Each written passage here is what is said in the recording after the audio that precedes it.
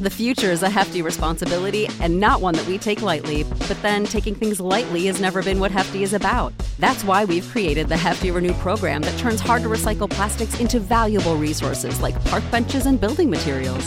To participate, simply fill up an orange Hefty Renew bag with accepted items, tie it up, and drop it in with your regular recycling. That's it. It's that easy. It's time to rethink recycling with Renew. Particular valued resources may vary by geography. More info available at heftyrenew.com. This podcast is a member of the Voices of Wrestling Podcasting Network. Visit voicesofwrestling.com to hear the rest of our great podcasts, as well as show reviews, columns, opinions, and updates across the world of wrestling. TNA is the best wrestling in the whole world. Oh shit! It's Vince Russo! Oh yeah, you could be king of these nuts. You know what I'm saying? Our house, Jerry. Straight up, G. Somebody please explain to me how we are giving credibility to Glenn Gilbert. This is BS! This sucks! I've lost my objectivity, and I don't give a damn! Welcome everybody to You've Got to Be Kidding Me, episode number 22. We are a TNA history podcast that goes through a month of TNA history in every single episode. This episode, we're talking about March 2004. I'm Garrett Kidney. I'm joined as always by my co-host, Liam Jones. Liam, hey. Hey, this month has been cursed. Why is it cursed, Liam? Tell me. Because this is like the third week of trying to record this. Yeah, you had college stuff. Mm-hmm. Then I got sick. And then you got sick. And then I got sick again, but I'm just going to do it anyway. Yeah, we've reached the stage where we just have to do it. We just have to sit down and record our wonderful episode about March 2004. Although, we could have just skipped the month, and it could have been like the Long Lost podcast. And then we could put it on the Patreon later on for our best friends who pay us the most amount of money to listen to.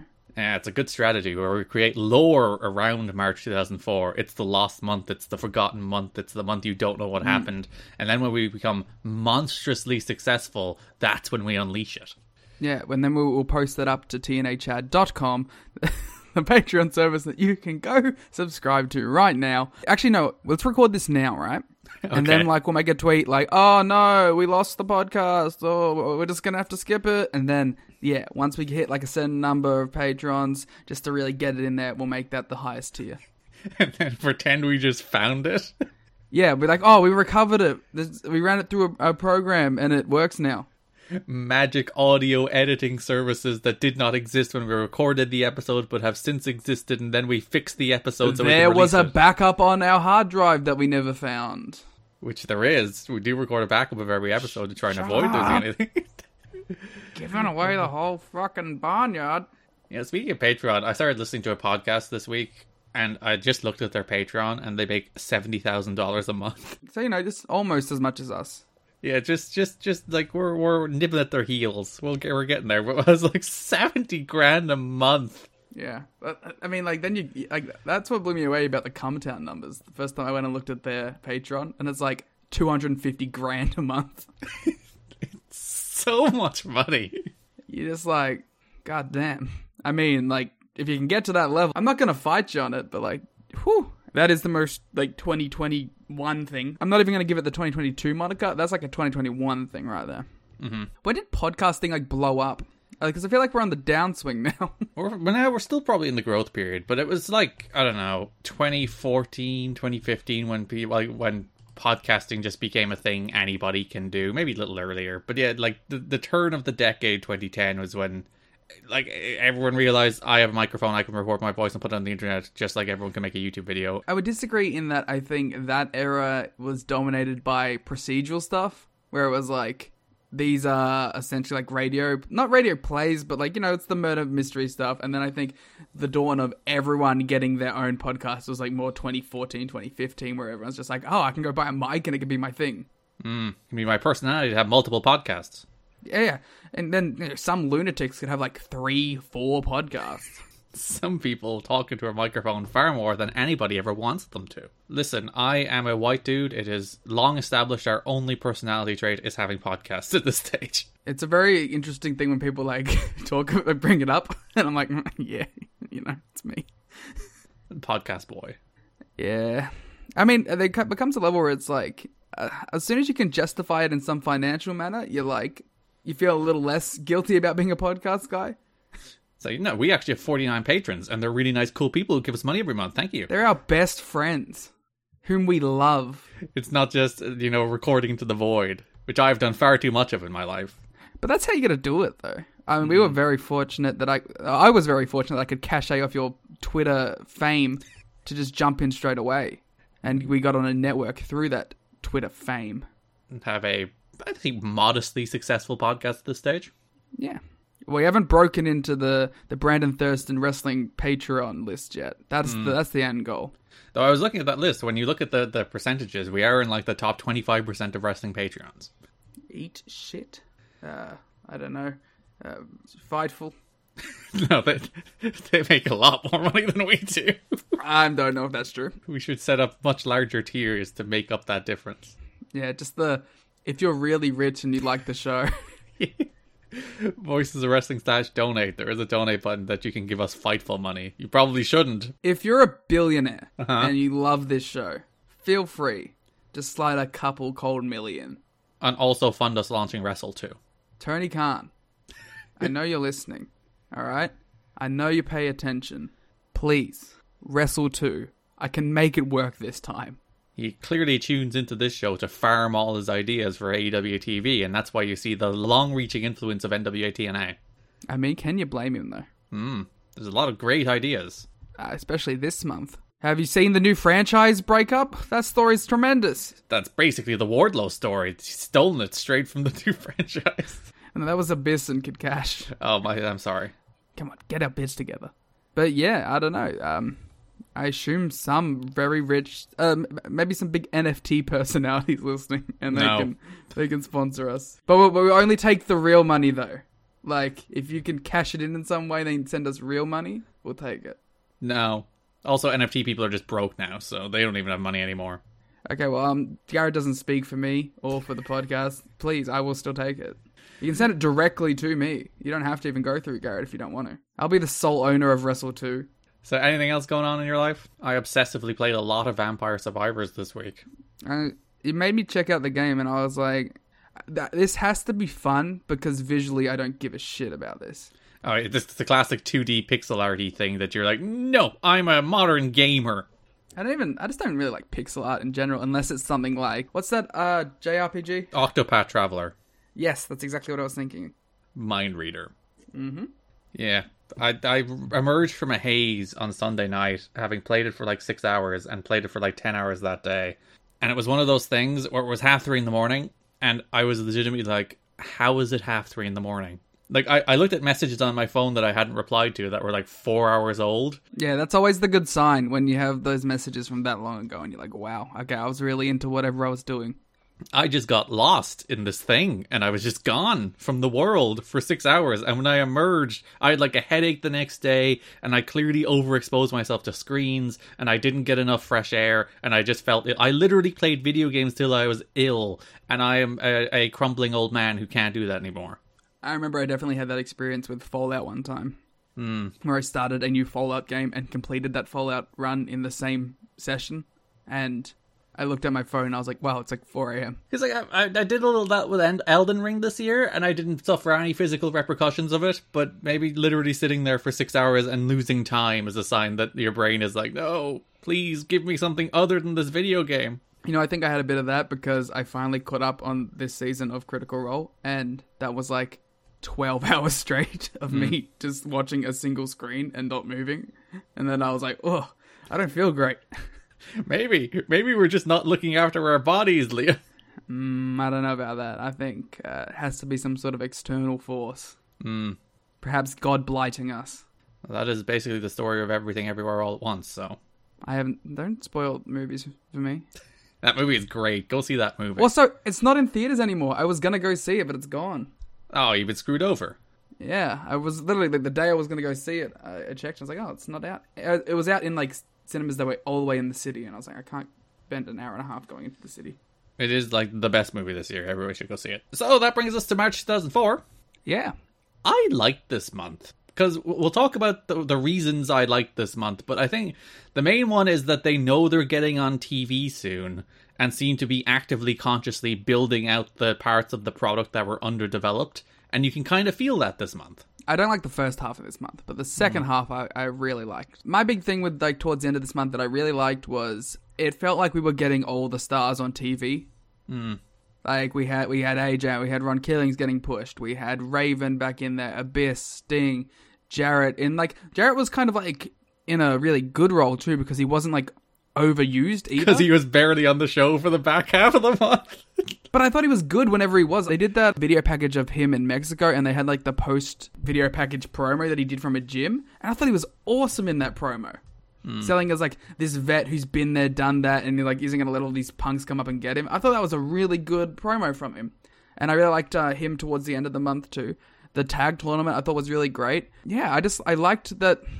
You can tell when TNA is good by how good the mid card is, because sometimes when TNA is really bad, the mid card is like some of the worst wrestling you'll ever experience. Not because the wrestling's bad, but because it's so dull. Yeah, nobody cares. Yeah, it's just a drag through the whole thing. But like this one, with like, it's funny, I was really going to give them credit on the last month. I was like, man, they have trimmed the fat completely on this show.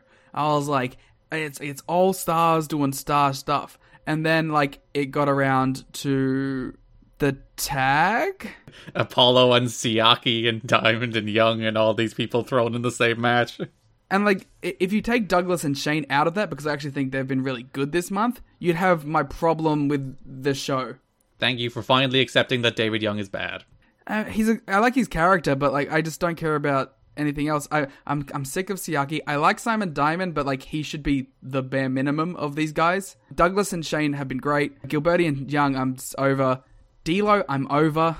Apollo, never want him on this show. I don't know why he's here. Like, why we're still trying the Apollo thing. But yeah, it's just if these guys were like picked and used better, and some of them were gone, TNA would be firing on all cylinders right now, and I would love it because I was looking at it, I was like, man, Sabu's doing mid card stuff, and it's great. Like the mid card's like actually been built up. The Monty Brown stuff is really cool at the moment. I liked the tag division in the tag tournament. I thought bringing back Slash and Sin was great. Bringing back Key and Daniels was really cool. Dallas is getting introduced. You know what, Garrett? I like the Naturals. Yeah, they had good matches. See, they put them in there with good teams and allowed them to have good matches, and suddenly you're like, hey, they're good wrestlers. They brought back Amazing Red, obviously. Frankie Kazarian got back too, and it felt like they're really like amping things up. And of course, the biggest story of the month is by the end of this month, I'm like, damn, this Chris Harris elevation feels like it's actually achieved something. This dude feels great. Like he was kind of like that fiery like white meat babyface promo backstage with when Storm had been like on suspension for the week, and I was like, damn, yeah, this guy feels like a guy too. It feels like we have a more defined main event scene in TNA for the first time, because it feels like Abyss is there, it feels like AJ's there, it feels like Raven's there, it feels like Ron Killings is there, it feels like Chris Harris there, and it feels like Jeff Jarrett's there. Yeah, I think that's kind of true of all the divisions. That's what I mean by like they're filling out the underdeveloped parts of the show. So they do have, as you said, a defined main event scene for the first time with multiple challengers. It's not just, Disco and Raven this month. It's not just nobody for long periods. The whole story of this month is like number one contenders wars. There's this whole battle to become number one contender between, as you mentioned, Styles, Abyss, Raven, Harris, Killings, and Jarrett being champion. And through the whole month, those people are jockeying and battling to become number one contenders, which makes the title feel important because there's a lot of people that want it. And then they bring back a lot of people in the X division. They bring back Kazarian, they bring back Amazing Red, they refocus it on like being in the main event spot. Obviously Chris Sabin gets injured, which is unfortunate this month. We really forgot to mention too is the X Cup is in there this whole time too, which is a great like mid card story too. There's a bunch of X Cup stuff that run through all these shows, and it's a consistent story through these shows. They don't just make it a thing that pops up once a month. They actually make it a thing that runs through the shows. And you get the tag division where they I think consciously realized we've neglected the tag division for a while with the AJ Styles and Abyss stuff. Lex Luger was probably meant to win the tag titles this month, but he wanted too much money. So they're like, all right, we need to rebuild that division as well. You have the teams you don't like, as you mentioned, but they did bring back Slash and Sin for a while. They did bring back Triple X for a while. You know what it is too? I can handle BG James and Conan if Ron Killings is getting pushed. When he's lumped in with them, it feels like a waste. But I don't mind them as like a mid-card tag act if you also have Ron Killings being pushed as a guy. Yeah.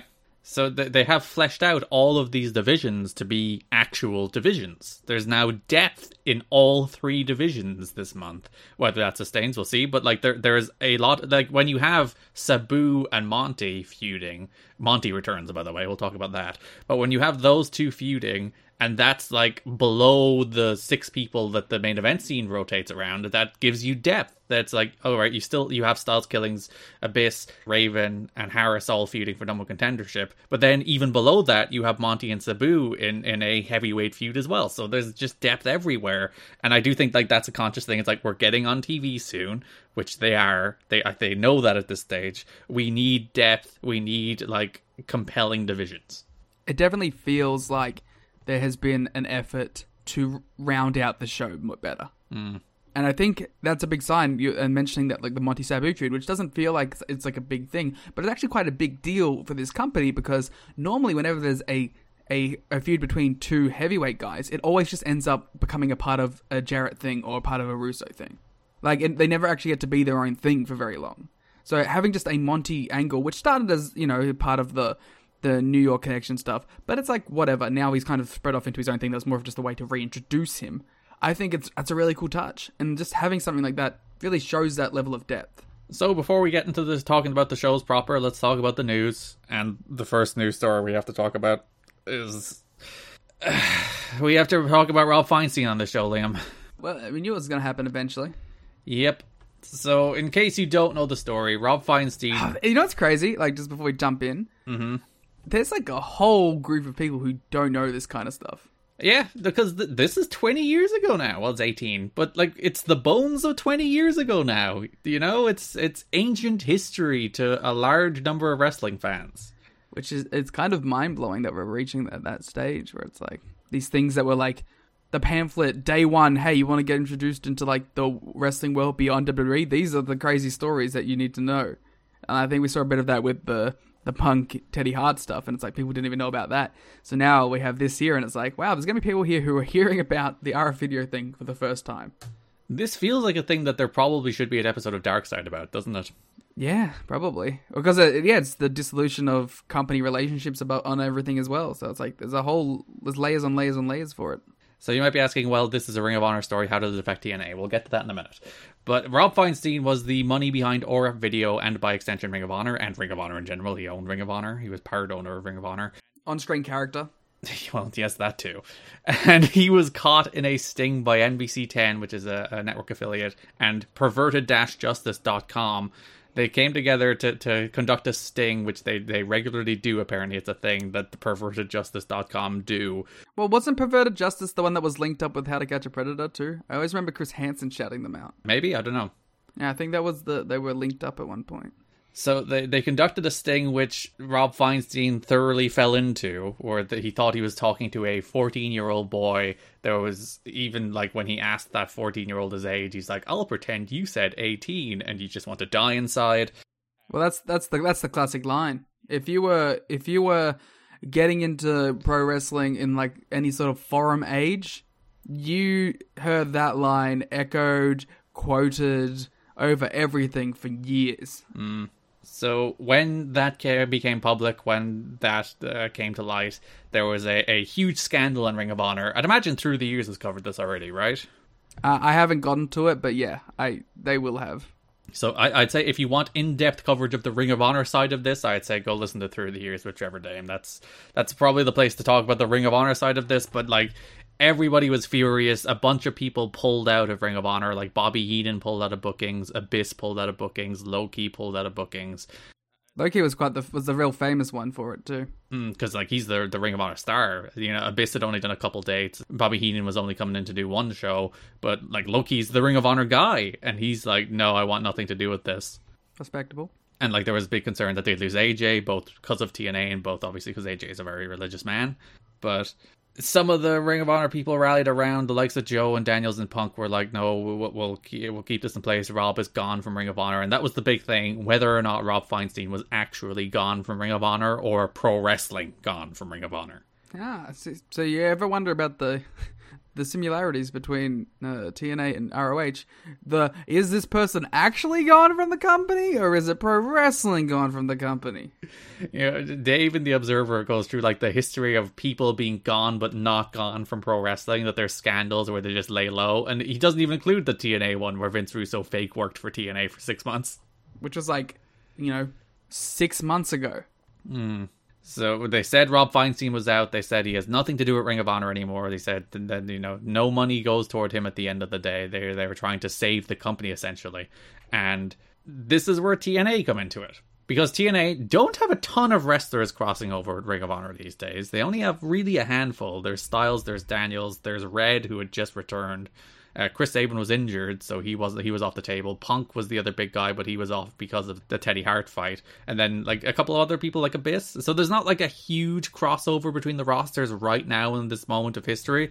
But TNA started pressuring AJ Styles and Christopher Daniels not to take any more future ROH dates. There were reports that said they used the reason they were afraid it would botch up their Fox Sports Net deal. So they were afraid, like, when people Google AJ Styles, when you're with Fox Sports or with any potential television partner, when you Google AJ Styles, you'll see Ring of Honor, you'll see Rob Feinstein and a pedophilia scandal. And all of a sudden, people might not want to do business either with pro wrestling in general or TNA in particular. So it's not entirely unfounded that TNA would be like, listen, we don't want anything to do with this.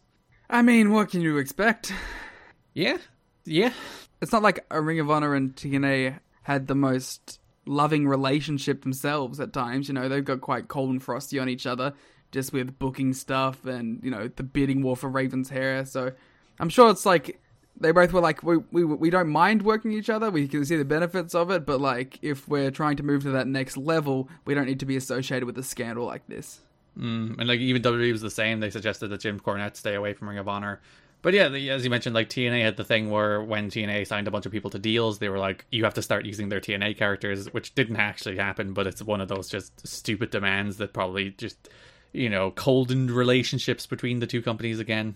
Yeah, there's definitely bits and pieces like that, but that's what's going to happen when you have companies sort of both rising at the same time. So when Jeff Jarrett suggested they work there and ultimately like issued an ultimatum that he doesn't want any more TNA people working for Ring of Honor, Ring of Honor booker Gabe Sapolsky flew to Nashville to talk through some issues with TNA officials. TNA officials had been asking wrestlers who worked for them as well as Ring of Honor to start turning down ROH bookings, primarily because TNA feared Fox Sports now wouldn't be pleased if TNA wrestlers were associated with ROH and the Rob Feinstein scandal. TNA officials wanted written proof that Feinstein was no longer associated with the company in any way, so that if the issue was brought up by FSN, they could provide evidence that they took steps to be sure Feinstein wasn't associated with Ring of Honor anymore. Sapolsky discussed the matter with Jeff Jarrett and Bob Ryder. All indicators are that an agreement was reached, we'll talk about that more next month, to allow wrestlers to continue working for both Ring of Honor and TNA, and TNA feeling satisfied that ROH is no longer associated with Feinstein. So that's the big TNA tie-in here, that TNA were afraid that the Feinstein stuff would potentially cost them their TV deal. Not an unreasonable worry, I don't think.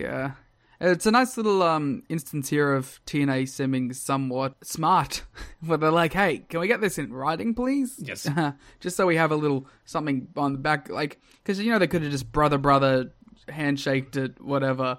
But, like, that seems some actual foresight from TNA there to be like, we want this written. So that if it does in fact come out that Rob Feinstein is still involved in some capacity in Ring of Honor, which I believe he is, he still stayed, even at the time he was like, I'm pulling out of RF Video as well, and that didn't end up being final, did it?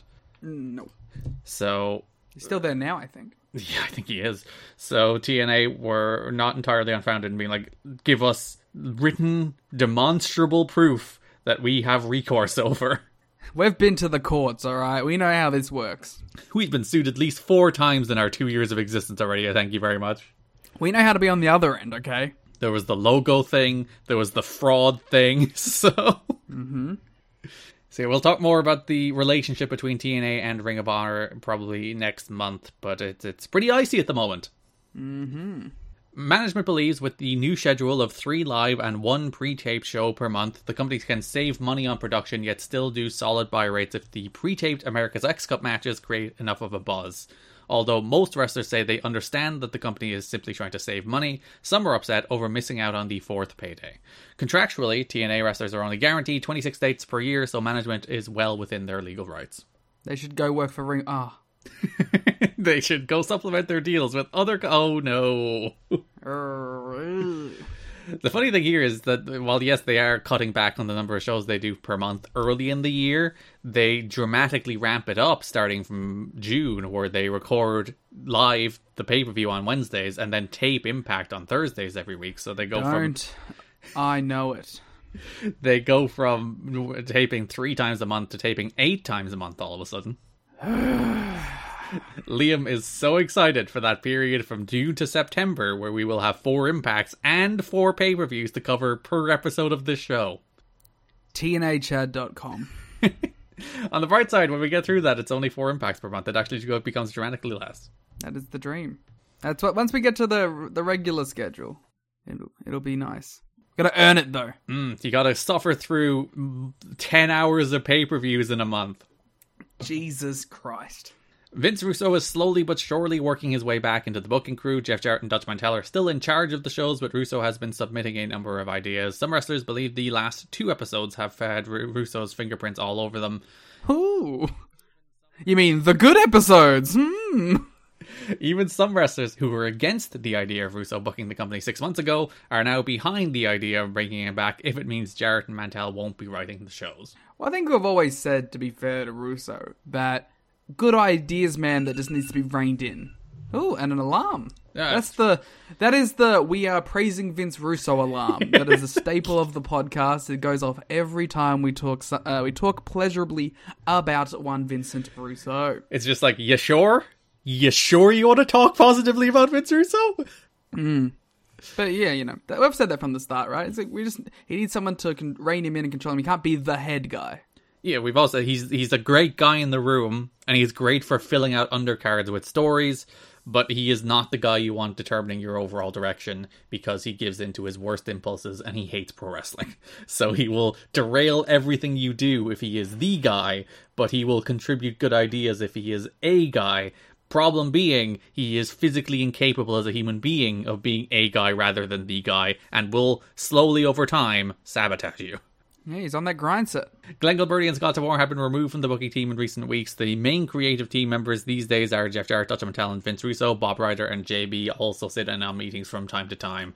Although some sources believe Russo is writing the shows again, they do not believe he has that much power. Jarrett has final say on all booking matters, and still seems to defer more to Mantell than Russo. Though apparently the structure is back to the Russo writes the show and then Jarrett and Mantell change it. So it is like Russo's base that Jarrett and Mantell are tweaking again. Again, I don't think that's necessarily bad. They're like, bad idea, bad idea, good idea, bad idea, good, bad.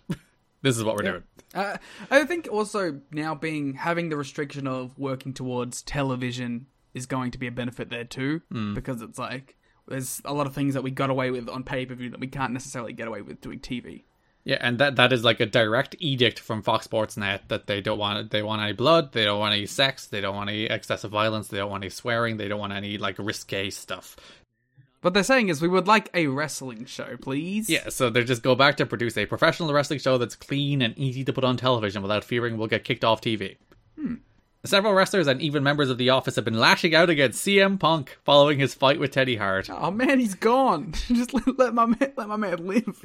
He is backstage at one of the shows this month, so there's chances that he will come back, but then the Feinstein stuff happens, which firmly puts the nail in the coffin of CM Punk's career in TNA. Of his career, he's done. This guy's over. One wrestler took offense at Punk supposedly telling other wrestlers at indie shows that he won the fight with Hart. If he kicked Teddy's ass so bad, why was Teddy dancing in the street while Punk was wiping blood off his face? Asked the wrestler. Meanwhile, TNA wrestlers and Office members are taking offense to Punk complaining to others that he wasn't given a chance to get over. Another quote from a wrestler, "That's just stupid. Punk and Julio were given 5 or 6 wins in a row. They didn't catch on because they didn't look like stars." So a lot of TNA wrestlers bitter at Punk.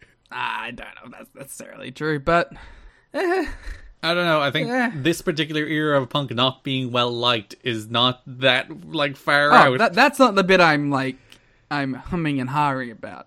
I'm humming and hawing about the like they couldn't catch on because they're not stars thing. Well, you see, Liam, they had a bunch of 5-minute television matches every week that they did win. That's how it works. And they somehow didn't get over. I like this line that says, just because he's drug-free, that doesn't preclude him from going to the gym. Wrestlers are such bitches. Punk is again showing his arrogance and how clueless he is by going on the net and burying the company that gave him national exposure and a weekly paycheck. It shows how stupid he is to want to put all of his eggs in the basket of Ring of Honor. Didn't work out for him. What a dumbass. Yeah, no, that ROH run, that didn't do nothing for him. I would love to know who told PW Torch this. Who's the wrestler that's Glenn the source Gilberti. Here? He probably is Disco. It reads like Disco. Can you imagine his voice saying literally that exact line? His whole gimmick is that he's drug-free and doesn't do steroids.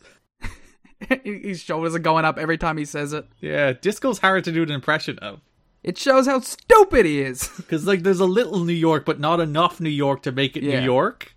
And also, like, he's kind of neurotic, because he repeats a lot of stuff over and over again. He'd be like, it shows! We have to work on our Disco. Sabu was backstage at a recent Ring of Honor show this weekend. He was invited to the show by Teddy Hart to serve as backup in case Hart encountered more problems with CM Punk or his other Ring of Honor enemies. It reminds me of that one, like, AEW segment that was advertised as Eddie Kingston addresses his enemies. Yeah, he's just like, hey, Sabu, you want to come to Ring of Honor so you can break up fights that I'm in again? Sabu, that's just been his role on TV and off it, apparently. Yeah, there's a fight between AJ and Raven backstage that Sabu is just like, stop it. Stop it. Yeah. Sabu's a great friend to this month. RH officials had no idea Sabu was going to be at the show. They invited him to work a match, but he declined. Like, how much are you going to pay me? They should have. I like to imagine they would do it for like, yeah, man, you want to go there work the opening scramble? You know, we're not going to pay you. Yeah, just go there do it for exposure. You know, because you're here. Do you want to go wrestle? He's like, no. You're Sabu. You need the exposure. No one knows who Sabu is. Yeah. More like Sabu, am I right? EC. What? I don't know. More like EC double who, am I right? Very good. CM Punk was backstage at March 24th TNA show, and most wrestlers assume he was there to apologise for starting the recent fight with Teddy Hart. Though there was more wrestling-like bitchiness, because he went there wearing a 0-1 t-shirt, and they were like, why did he wear a different wrestling company shirt when he came here to apologise? Ooh. God, wrestling's stupid, man. Yeah, they're a bunch of little whiny bitches. Nah, that's just how it works, I guess. But yeah, who cares what shirt he wears? He should wear a TNA shirt. Okay, first of all, motherfuckers, half the people on your show are wearing shirts from other companies. Yeah. The franchise was wearing an ECW The Franchise shirt. It literally had ECW Wrestling on the tag. AJ Styles wore a fucking t-shirt, a different t-shirt's AJ Styles merch. Yeah. Fucking, didn't Sam Mendes rock up with an ECW shirt at one point? Yeah, but he also was the first to rock the I Smacked at Raw, I Want More TNA shirts, so he gets a pass. Yeah. I don't talk about that shit. You were so on board with that shirt until you recognized the pun, and now you hate that shirt. I'm on board with the shirt. I'm not on board with me not having that shirt. Although no announcement has been made and the story has not been verified, several TNA wrestlers are under the impression that the deal with Fox Sports Network is complete. The most common belief is that the show will air on Saturday nights, it ends up being Friday afternoons, and that the company will drop the Wednesday pay-per-views in favour of monthly Sunday night pay-per-view events. There is a lot of talk that the deal TNA is negotiating is essentially a 13-week trial period that the network could choose to opt out of if the ratings aren't decent. The first show could air sometime in June. It does. One source says some TNA officials are outright saying, once we get on Fox Sports Net, when discussing future plans, which make wrestlers believe that it is a matter of when, not if. Some TNA office workers and wrestlers are hoping that the FSN deal will lead to major changes in how the show is booked. The feeling is that because the show will be tracked by the Nielsen ratings, management will finally see which wrestlers are over and which are not. So unlike the WGN stuff, which was a done deal in December and did not happen, this FSN stuff is a done deal in March and does in fact happen. Well, I'm excited for it. I think some structure and definitely some structure from being on television is sorely needed for this company. And realistically, this company has been booking these weekly pay-per-views as television for nearly 2 years now, so this is what they've been preparing for the whole time. But now also, you know, I feel like a little less pressure too. Maybe after that 13 weeks, but for now, we have something. They will be on FSN starting from June. We will talk about that closer to when we get to June. Everybody has been told to tone down the language because people from Fox Sports Net have been watching. BG James on the broadcast even cracked about the Tree Live Crew signature line, "Let's do the damn thing." They were told they can't be used, and he said, "Let's do the darn thing" instead. That's good to know, but that's how I'll be closing this show. Yeah, you can't say damn anymore, Liam. I'm going to say do the dang thing. Dave notes in the Wrestling Observer, what is the name of FSN's signature primetime show, which is the Best Damn Sports Show? But that's neither here nor there. Yeah, well, you know, if TNA does those ratings, I'm sure they can say damn. Yeah, you gotta earn it. You gotta bring Ron Simmons in, then you can say damn all you want. What if he came and he's like, done? Yeah. It's like it's real, it's damn real. His TNA catchphrase is darn. Walks in on some dopey Shark Boy segment. Like Shark Boy and Glenn Gilberti and New Jack are doing something backstage. Ron Simmons walks up. They do the long delayed pause. He looks around. Darn! And he has the shirt that just says darn. Yeah, he has a darn shirt. Can we sell the darn shirt? There's nothing stopping us from selling a darn shirt. Yeah! Liam has finally found a thing we can actually sell. Darn! That's great. Oh, I wish Ron Simmons went to TNA now. TNA has started a new marketing campaign called Wrestling Reinvented, which was announced by TNA President Dixie Carter at the CTAM conference in Los Angeles. CTAM stands for Cable and Telecommunications Association for Marketing. Ooh. That was on March 10th. The Contest of Wrestling... Don't worry, I got this. Oh, sorry, yes, this is a Dixie, of course, please. The Contest of Wrestling has gotten out of hand. Yeah, can you please do the... I want you to do the in-betweens. She said. In an effort to shock the viewer, storylines in our industry that were once considered obscene and now unfortunately commonplace. I've gotten real southern with it. For a period of time now, Total Nonstop Action have made a conscious shift in the content of our shows and will continue to do so. We have distinguished our product from our competitor and provided the pay-per-view buyer with a true alternative. Ooh. Wrestling Wrestling Reinvented is moving forward to the past? What? Wrestling Reinvented is moving forward to the past. Okay. Our programming will be clean, but also innovative, cutting edge, with the high-risk, high-flying athleticism TNA is known for. Follow me on Twitter. Twitter doesn't exist, but still follow her on Twitter. Oh, we don't follow her on Twitter. What are we doing? She has to earn it, goddammit. I'm doing that right now. Making up for the fact that we don't follow Dixie. What the hell? We are fake fans. We have not listened to our own follow me on Twitter advice. I'm following it right now. Part of this change is to make the TV deal with Fox Sports Net, which is insisting on a clean product. At this point, there is no deal. What they are talking about is a tryout. Yeah, we got through all that. This would be similar to the two-way tryout FSN gave UFC that didn't lead to a deal, even though ratings were strong. But TNA want to do it too. I remember, maybe it hasn't happened yet, but I remember hearing on something, I think it was maybe Between the Sheets, they were talking about how TNA was like reaching out to UFC to do some sort of cross-promoting thing, and UFC were like, no. Yeah, I think the Jarrett has a meeting with the UFC in April that we'll talk about. That'd be a cool crossover. We get that era of UFC guys crossing over. Instead of Bellator, you know, the guys that made the right decision. The like weird, like, paths of TNA and UFC overlapping and overcrossing, particularly in this era. It's because they both had the FSN tryout. They both ended up on Spike. Obviously, like Ken Shamrock is first TNA World Champion. Tito Ortiz, we'll see Tito. We actually have a note about Tito Ortiz this month, but we'll see Tito Ortiz in 2005. But yeah, those like crossover paths are quite interesting, especially when you see UFC went on to become like a juggernaut. I would like to send our congratulations to Dixie Carter and Surge, who are celebrating their happy anniversary. Oh, congratulations to them, particularly Surge, who performed some bangers. Yeah. Trifecta Entertainment, Texfield Tunes, voiceover artist. Trifecta Entertainment is Dixie's company. Ah, that's fun. So they'll start taping the shows on Thursday in Orlando for Impact. I'm going to retweet their happy anniversary.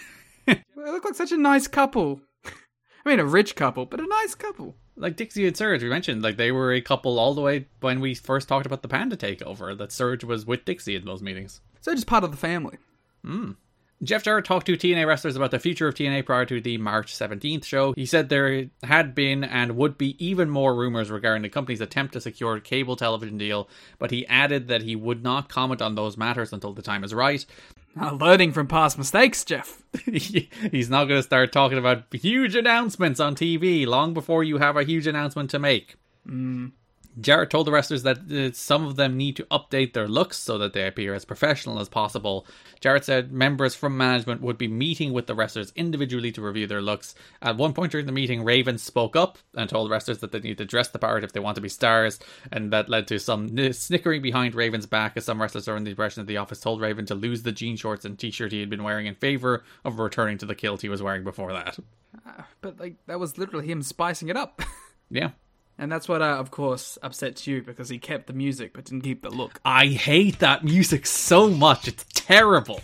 It's good music. It's horrific. It's so bad.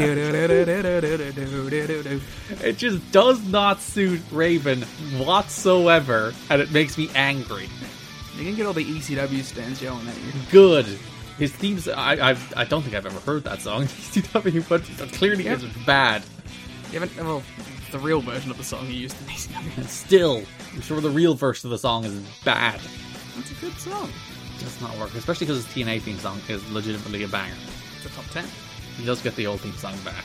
I didn't realize I thought it was like a 2-week thing. He's now had it for like a month and a half. Yeah. Every time it hits, I go, Gareth's gonna hate this. I am. I'm like, go back to the other one. I like both. I like the other one more, to clarify, but I like both. Johnny Fairplay hasn't been booked in TNA since telling management he was not happy with his push the night they sat him and his real-life girlfriend from Star Magazine in the crowd. It doesn't sound like there's much tension between the two sides, as management is conceding the fact that they did not book Fairplay very well from the very beginning. So they're like, yeah, we booked it like shit, but also we don't really care. The first week was good. Yeah, because he got powerbombed. I suppose, like I said at the time, was maybe he gave that away too early. Yeah, you had this sniveling nerd whose entire thing is that he's annoying, but also he got killed immediately, so you don't even get the payoff. The latest plan is to sit Fairplay at home for a bit and then bring him back with a big push. Fairplay has told wrestlers that his TNA contract gives him creative control over his character, which feels like bullshit, which he felt he gave him the right to voice his frustration to management. I don't know, I feel like even if you don't have creative control, you have the right to voice your frustrations. Yeah, but also if you're Johnny Fairplay, who's generally disliked, there's another couple of notes this month about how wrestlers are they're done with Fairplay. Like, they gave him the benefit of the doubt for a while, but like, now there's nothing there and they don't want him around anymore. Oh, that's a shame. Because like everyone was like so nice about him the first week. But you turned on Johnny Fairplay, so you can't say a word. Did I turn on Johnny Fairplay? Yeah, you were like, I'm sick of this guy, I hate him, he's bad. That was your take on him at the end of last month. That doesn't sound like me. That sounds like you talking about CM Punk. Johnny Fairplay and Raven were guests at the Playboy match in Los Angeles at Hugh Hefner's birthday on April 3rd. It's in April, but Tori Wilson and Stacy Keibler from WWE were also on hand. I want to be a part of that crew. I want to be the Johnny Fairplay Raven crew. Going to the Playboy mansion, hanging out with Tori Wilson and Stacy Keibler? Sure. Do you think they did hang out, or there was like wrestling wars? Nah, I don't think it was wrestling wars.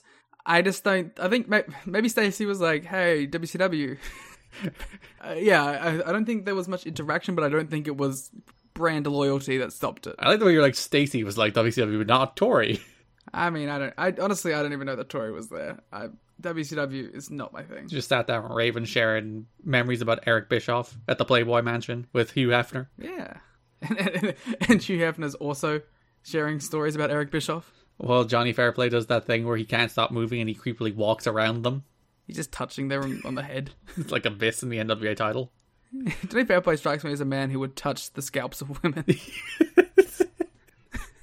Yeah. He has the vibe of a scalp toucher. Nah, Johnny Fairplay was cool. He retweeted us. But this era of Johnny Fairplay, but that's the character, you know. I'm just getting worked by the character. I'm sure the real life guy is a nice fella. I don't want to burn that Johnny Fairplay bridge, okay? The wrestlers were given their first looks at the new TNA trading cards at the pay-per-view, where a representative from the company who produced the cards was backstage showing the wrestlers the first series of cards. So that's funny because, you know, like Sabin and Dart and stuff were all like, wow, that's cool. And then they tried to show Raven. Raven's like, get the shit out of my face. This is like my 17th trading card. I do not care. I think if I had cards made about me, I'd be a guy who got a card. I'd keep the card around. Why not? Yeah. I'd totally be a mark for myself. Yeah. Have like a Matt Hardy shrine to yourself. There's some people that are probably like too cool for that. They're like, no, I don't glorify myself. I don't keep my action But also figures. some people like are probably legitimately actually are that cool. Like it's not even like a bit of them being that cool. They just are that cool. It's like, I don't need these material things glorifying me. Whereas I'd be like, yes, give me all of the things. Garrett. In any number of his homes and or ranches, alright, does Stone Cold Steve Austin have a title belt mounted? Yes. I'll follow this up. I can't follow this one up because I know The Rock does, because he did the things from his house and he had the belts up in the background. To this day, do you think The Rock still has a belt up in one of his places? Yes, absolutely. I think there's very few people who are more about glorifying themselves in ego than Dwayne Johnson. And also, you know what? Fair enough. Yeah, if you're the richest famous person in the world, yeah, go ahead. You deserve it. Who is the most unlikely guy to have a title belt mounted on their wall? In terms of personality, or in terms of just, like, they barely won a belt? Personality, but like someone who like has the accolades, but you wouldn't expect it. Does Brock have a belt mounted? Brock's a tough one. You see, I think Brock maybe has a UFC title, but not a WWE title. he has, like, the head of a deer, but on top of the antlers is his title belt. That's how he's chosen to display it. That's kind of cool, though. I'm trying. Do you think Jon Moxley has a title belt mounted anywhere in his house? Oh, well, I don't think he'd care enough about the WWE title to mount it anymore. I don't think he has a belt. I don't know. He's a wrestling nerd as well, though. Yeah, but I don't get the vibe that he has a belt up. He maybe has a belt, but I don't think he has it up. Maybe he has it in, like, his home gym. Because, like, Moxley would be the guy that I would get the vibe that he's not, like, a mark for the belt, but also he's a wrestling nerd, so he thinks it's cool. Yeah. Does Roman? Yeah. Does Roman have all of them? Does he have the WWE, the two Universals? Hasn't he won a tag title? Yeah, but I'm talking about the big boy belts here. I think he'd even have a tag title belt up. If you had a WWE career that was like fly by night, but you won a tag belt, you getting that tag belt on the wall, right? Damn right. Yeah, damn right. Okay. Jericho definitely. He has every belt in every room. Because the vast majority of wrestlers are either huge nerds or have humongous egos for themselves. That's like 94% of them. I'm not knocking that at all. No. Because I would be the same fucking way. Yeah, I'm fine with that. If you have a belt in your house, have a belt in your house. But my point being, there's very few people who I'd be like, they don't. Garrett, does Hiroshi Tanahashi have an IWGP title on his wall? Yes, he fucking sure does. Damn right. There is few, again, Hiroshi Tanahashi. Few human beings are more about glorifying themselves than Hiroshi Tanahashi. I hope he has one of every generation that he's won. If you know what, if anyone deserves the fucking actual belt after they retired it, give it to fucking Tanahashi. Sources say UFC fighter Tito Ortiz isn't interested in working a full-time WWE schedule, but may be intrigued by the thought of working a TNA schedule if the price is right. Ortiz is a big wrestling fan who has attended several WWE shows over the years. That's one keep in mind for May 2005. I thought you were going to say for like 2013 or whatever the fuck. Oh yeah, Aces and Eights. The August. This is the August 1 morning all the way back in March 2004. This is the March 17th one. The Tito Ortiz is coming eventually, multiple times. I want to read a story. Go on. A sign which read, "I came to watch wrestling, not rapping clowns or Survivor losers," was confiscated. They were told no more negative signs. I wonder, was it just the rapping clowns they had a problem with, or the Japanese wrestling clowns too? Oh, God, that's wasted money. What is... Not mixing the ICP and Kikutaro together. Yeah, that's a dream stable right there. That would have been a great segment. You could have had Mike Tenay be the intermediary. He does love both. If this was like 2005 TNA and we had gotten to like wacky backstage segments or whatever, we would have had a backstage segment where like ICP and Ebisan and Kikutaro not Ebisan, sorry, Ebisan is Kikutaro, were doing a debate backstage or something. Quishin Bokanon was the other clown. Doesn't he have a more recognizable name? I have no idea. I do not know the lore of Quishin Bokanon. Well, because like he's a very from that era of like if you know Kikutaro, you know that he's wrestled him a lot. But I think he has a more recognizable name. Give me a second to find it. Keep talking. I believe these two also worked New Japan this month, so they were around there. Of course, Osaka Pro guys. just showing up in TNA for some reason. I might have just known him as Carmen, to be honest. This is not Kikutaro's only TNA appearance. He will show back up in 2019 for the Eli Drake Turkey Bowl Turkey Trot, whatever that was called. Sure. So you can look forward to him wrestling Glenn Gilberti in 2019. Kikutaro has worked everywhere. Yeah. Fair play to that guy. Didn't he go on, like, excursion and then COVID hit? Yeah. Oh, no, he was in the US for a while. Yeah. He did PWG. But then COVID hit. Yes, and then he got kind of stuck at some point. Yeah, those are the clowns. People in the crowd don't want their clowns, Liam. I mean, people in the crowd are wrong. TNA don't want their signs. As they are wont to do. TNA is opening its wrestling school on March 29th with Terry Taylor and Scott D'Amore as head trainers. They've been talking about this since the promotion opened. It costs $300 to try out for school. If you pass the tryout, the cost is $4,000 for 6 months of training, which Dave notes is more expensive than any wrestling school he's ever heard of. At least you can do it, pay it all at once, and not have to worry about like a weekly thing. Which would be 52 days total training. You think you get 6 months and you're like ready to go out and work? Well, the average wrestling school is 3, isn't it? I don't know. I think it depends. Well, it depends how often you go to wrestling training, but I suppose, yeah. 6 months of going every day, you're probably ready to. Like, realistically, once you learn how to do like the basics safely, you learn how to do everything else on the fly in wrestling for the most part, right? I do not know the inner workings, but I'd guess so. I guess it's an element of like, you know, you learn how to protect yourself and protect others, and then you go out there and you do it. Yeah, and you improve and you add things over time and you get better. Because like wrestling there's few more on-the-job training jobs than pro wrestling. Like, ask any pro wrestler and they will tell you the way they got good is by wrestling people good. No other way. Yeah. You can't train to be good in pro wrestling. You just have to learn it. You have to feel it. You have to understand it. And then you get good at it. But you also need to have that base. Well, yeah, you have to be able to do things without hurting people. And yourself. That's a major component. So, now we have to talk about the shows. Yeah, so that takes us to broad topics for the month. We'll start with the big one, which is the kind of number one contenders wars. Oh, this is going to be all over the fucking place and encompass about 5 different stories, but let's go. Yeah, so if you remember, Jeff Jarrett and Chris Harris was announced for the March 17th show and did in fact happen. But the whole thing this month is that everybody wants to be number one contender. So you have Styles, who has already somewhat of a rightful claim from that tag match he and Eric Watts won, but he never got his title match. You have Abyss, who's feuding with AJ, and he wants to be number one contender. You have Ron Killings, who's reinserted into like the heavyweight title picture as a pushed entity, which is refreshing to see. You have Raven, of course, who is the kind of second biggest star in the company, basically, behind Jarrett, constantly asking for his title shot. I have some problems with this Raven push. Well, he turns heel. That's probably the biggest one. Yeah, what the fuck? Why is this dude a whiny heel? And then you have Chris Harris, who's the new featured act who's being pushed. So the whole month is built around those 5 men jockeying for a title shot. Harris does get his title shot, but that title shot is more to build to something further down the line. And then there's Jeff Jarrett, of course, who's champion. So this entire month is those people feuding over being number one contender. You forgot Vince Russo. Well, Vince Russo is the all-knowing sage genius who's pulling the strings and making everyone great.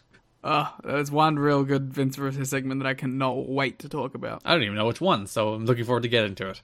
So NWA TNA pay-per-view number 84, March 3rd, 2004. The idea of this show was that Chris Harris was booked in the opener and the main event, with Vince Russo once again trying to sharpen the iron that is Chris Harris to prepare him for Jeff Jarrett on March 17th. Yeah, so we get the start of actually a story I really enjoyed here. Chris Harris, as we noted from like the last show, he faced all the Naturals, Natural 1, Natural 2, then the Naturals, and he got the final win when James Storm interfered with that hell of a super kick.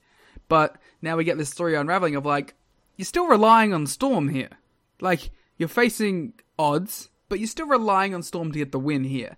And we get that story of like Vince Russo losing confidence in this guy, because like, you're beating my challenges, but you're not doing it by yourself. And I like that story. It's kind of interesting. At the same time, I think Harris is somewhat vindicated in that he was booked in a 2-on-1 handicap match. Or, like, we'll talk about the Shane Douglas thing in the main event, but there was interference from other people. So he's just evening the odds.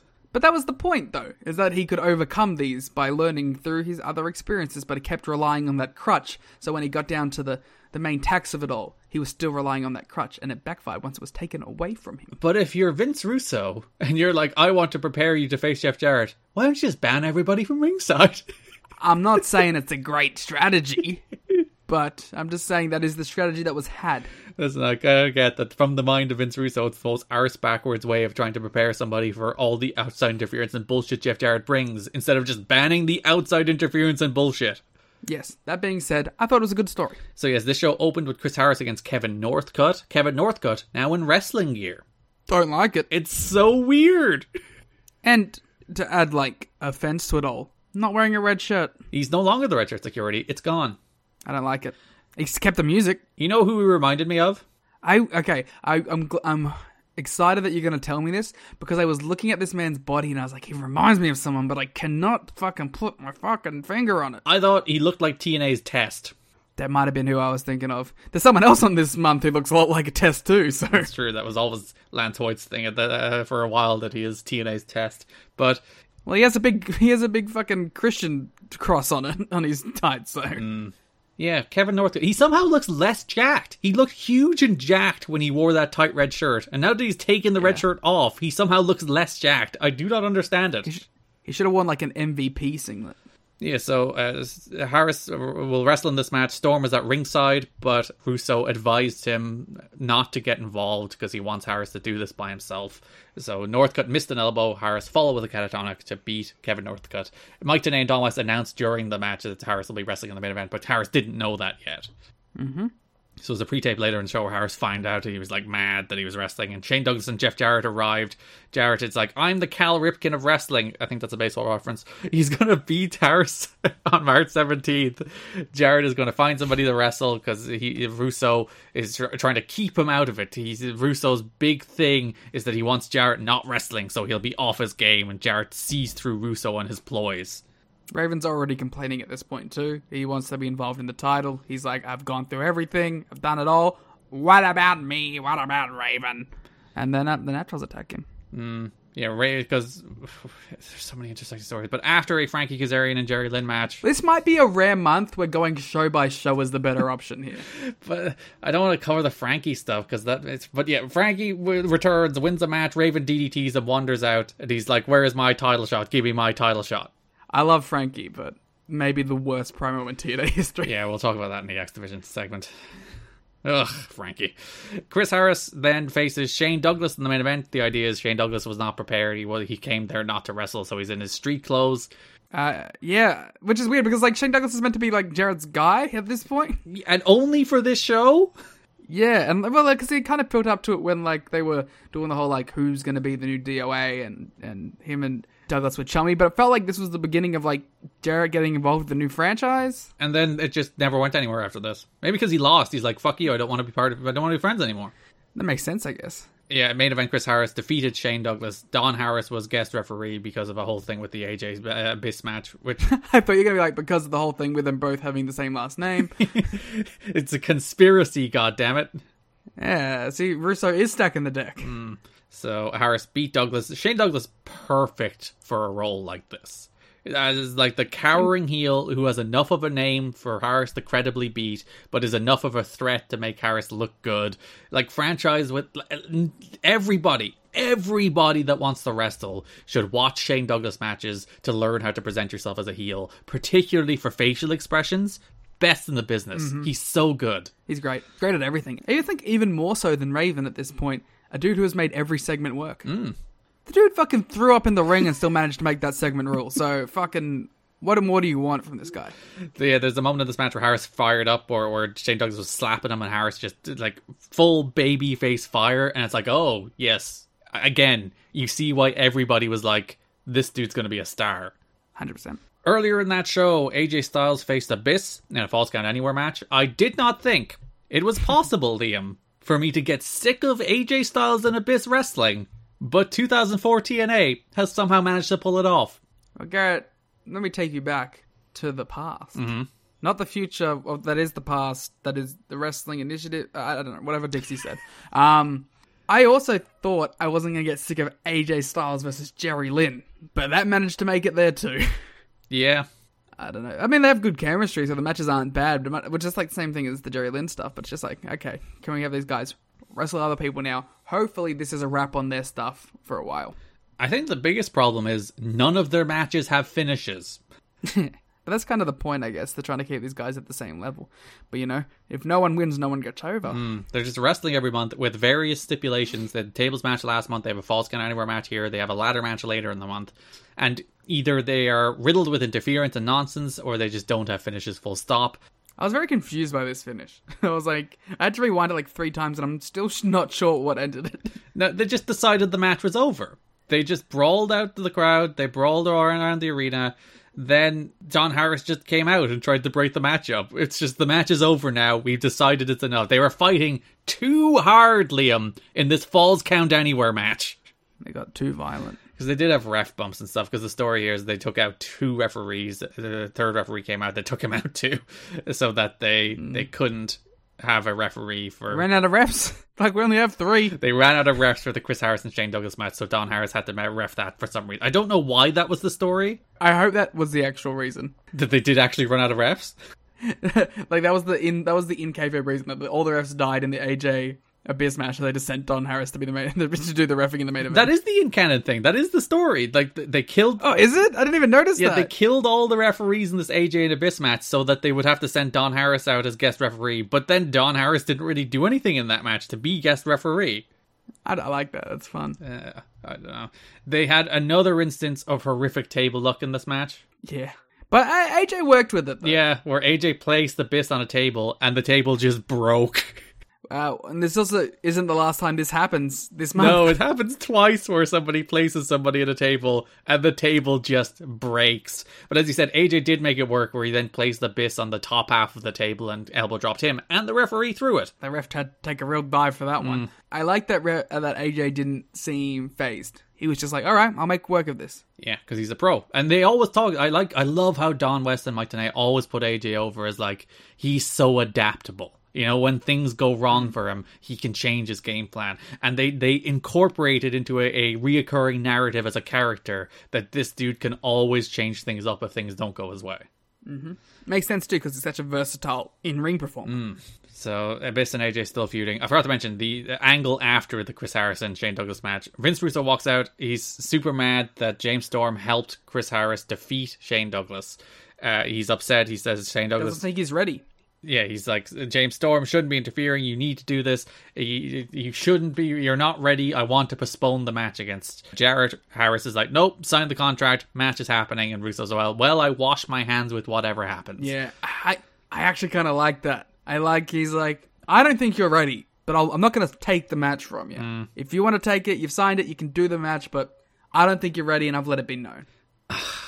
But then he never wins. Yeah, well, you know. Life moves on. You can't do this story and not have him win. I know, but like, I'm sure the intention eventually was he was going to get the win. But then he didn't. Yeah, well, that's just how life works sometimes. And you asked the question, why didn't he? We're going to talk about that a lot in April. Oh, I actually have no clue as to why he doesn't. Just why? Why did you do the story where you're like, he's not ready. And even Russo, like, after the Jarrett match, we'll talk about that. We'll go to the March 17th show, where Russo comes to the ring, Mike Tenay introduces him, Russo talks about again, how Harris, he doesn't think he's necessarily ready, but he's getting his match, he's done everything he can to prepare him for it. And then Raven interrupts. Raven wants a title shot. He offers Raven and Sabu a shot in the tag title tournament. Raven's like, no, I don't want that. I'm not a tag team wrestler. That's not my destiny. Sabu, he can fight for himself. He doesn't need me to get over. I'm a singles wrestler. I want the world title match. So then he offers Raven a spot in a gauntlet match that night. Raven is like, again, no, I don't want that. I want Jeff Jarrett for the NWA world title. Russo's like, yeah, how about we add you to this AJ and Abyss match? Again, Raven, nope. Raven demands that Russo take Chris Harris out of the main event and put Raven into the main event. And Russo says no. Raven's like, I see how it is. This is WCW all over again. This is a nice touch here, because for the most part, I don't think Russo is a good babyface authority figure, because he doesn't ever seem like a babyface. But at least here in this scenario, he was like, I don't agree with the circumstance, but I'm not fucking changing it, okay? Yeah. The guy's getting his shot. And also, like, Raven's like, I'm being politicked out of my title shot, even though he is literally trying to politic somebody out of his title shot. and that he has no title shot. He has not earned one in any way. Yeah, he has literally no claim to being number one contender. AJ, who later on the show does a promo being like, you know what, Chris Harris, he's ready. AJ has a claim to being number one contender. He won number one contendership in a match with Eric Watts. Maybe he just wants to take the easy pickings of Chris Harris. So Raven tells Russo that he will have his attention before the night is out. Later in that show, we have a number one contenders gauntlet in which Ron Killings defeats D'Lo Brown, Simon Diamond, Johnny Swinger, Glenn Gilberti. Excuse me, sir. There was a great Abyss fondling a title moment before that. Don't try and skip the Goldilocks segment. So Abyss is backstage with Scott Hudson and Jeff Jarrett. Jeff Jarrett's doing his promo about the main event. You love this segment. Don't sigh heavily about this segment. You were raving about it when we did the watch along, which you can now go listen to at tnhhead.com. I'm more thinking about the Goldilocks segment later in the month. I don't know what you're talking about. I didn't see no Goldilocks segment later in the month. My apologies. But yeah, Jeff Jarrett's doing the promo where he's like, Chris Harris isn't ready. I'm this guy who's been champion forever. I've defended the belt everywhere. I can go around the world. I am the NWA champion. This guy is just a nobody. And Abyss is just standing behind him. And he's just fondling the NWA title. He's just rubbing it. And Jarrett never notices. It's not like a thing that Jarrett's like, get away from my belt. Abyss is just like, ooh, shiny. I think he thinks that Abyss is like hyping him up. Like he's like tapping him on the shoulder. He's like, yeah, this my guy Abyss. He's got my back. And I thought that was a really nice touch to be like, Abyss is on Jarrett's side, but also, he really likes that shiny belt there. The push of Abyss actually worked quite well. He feels like a top guy. I feel like that's the case for everybody this month. Where Killings has been, I think, decently rehabbed. I think this has done a good job of elevating Harris. Styles has obviously already been a main eventer. And Abyss has done a good job of elevating him too. It makes a lot of sense that it's like... I mean, it doesn't make a lot of sense. It's interesting that it's worked out this way, that a guy who's exclusively been put in matches where they were draws and non-finishes has somehow gotten over. Yeah. I guess that's what happens when you put them in the ring with AJ Styles. Yeah, you can actually get people over by association. You just put them in the ring with good wrestlers having good matches, and people will care about them at least a little more than they used to. And you put them in circumstances that accentuate their positives too. Where it's like, Abyss throwing AJ Styles around in plunder matches is going to make him look pretty good. And when he does run-ins and he just kills guys. I always find it interesting though, like you say Abyss is throwing AJ around. Like, Abyss bumps so much for people that are smaller than him. That's the story of Abyss's career, though. That guy bumps for it like a motherfucker. Like, there is moments in these AJ matches where he is bumping more than AJ Styles. Do you think that could be a detriment, though? Well, there's the classic work like a big man thing where he shouldn't be bumping like this, especially for somebody like AJ. He bumps like it for Ron Killings as well next week. He probably shouldn't be, but you admire a big man who can bump and like Abyss bumping, he makes a spectacle of it. I love Abyss's bumps. They look so cool. Very Mankind. Well, yeah, Mick Foley was his hero, and people always, compared him to Mankind kind of derogatorily. They were like, oh, he's only just a knockoff Mankind, which is totally unfair.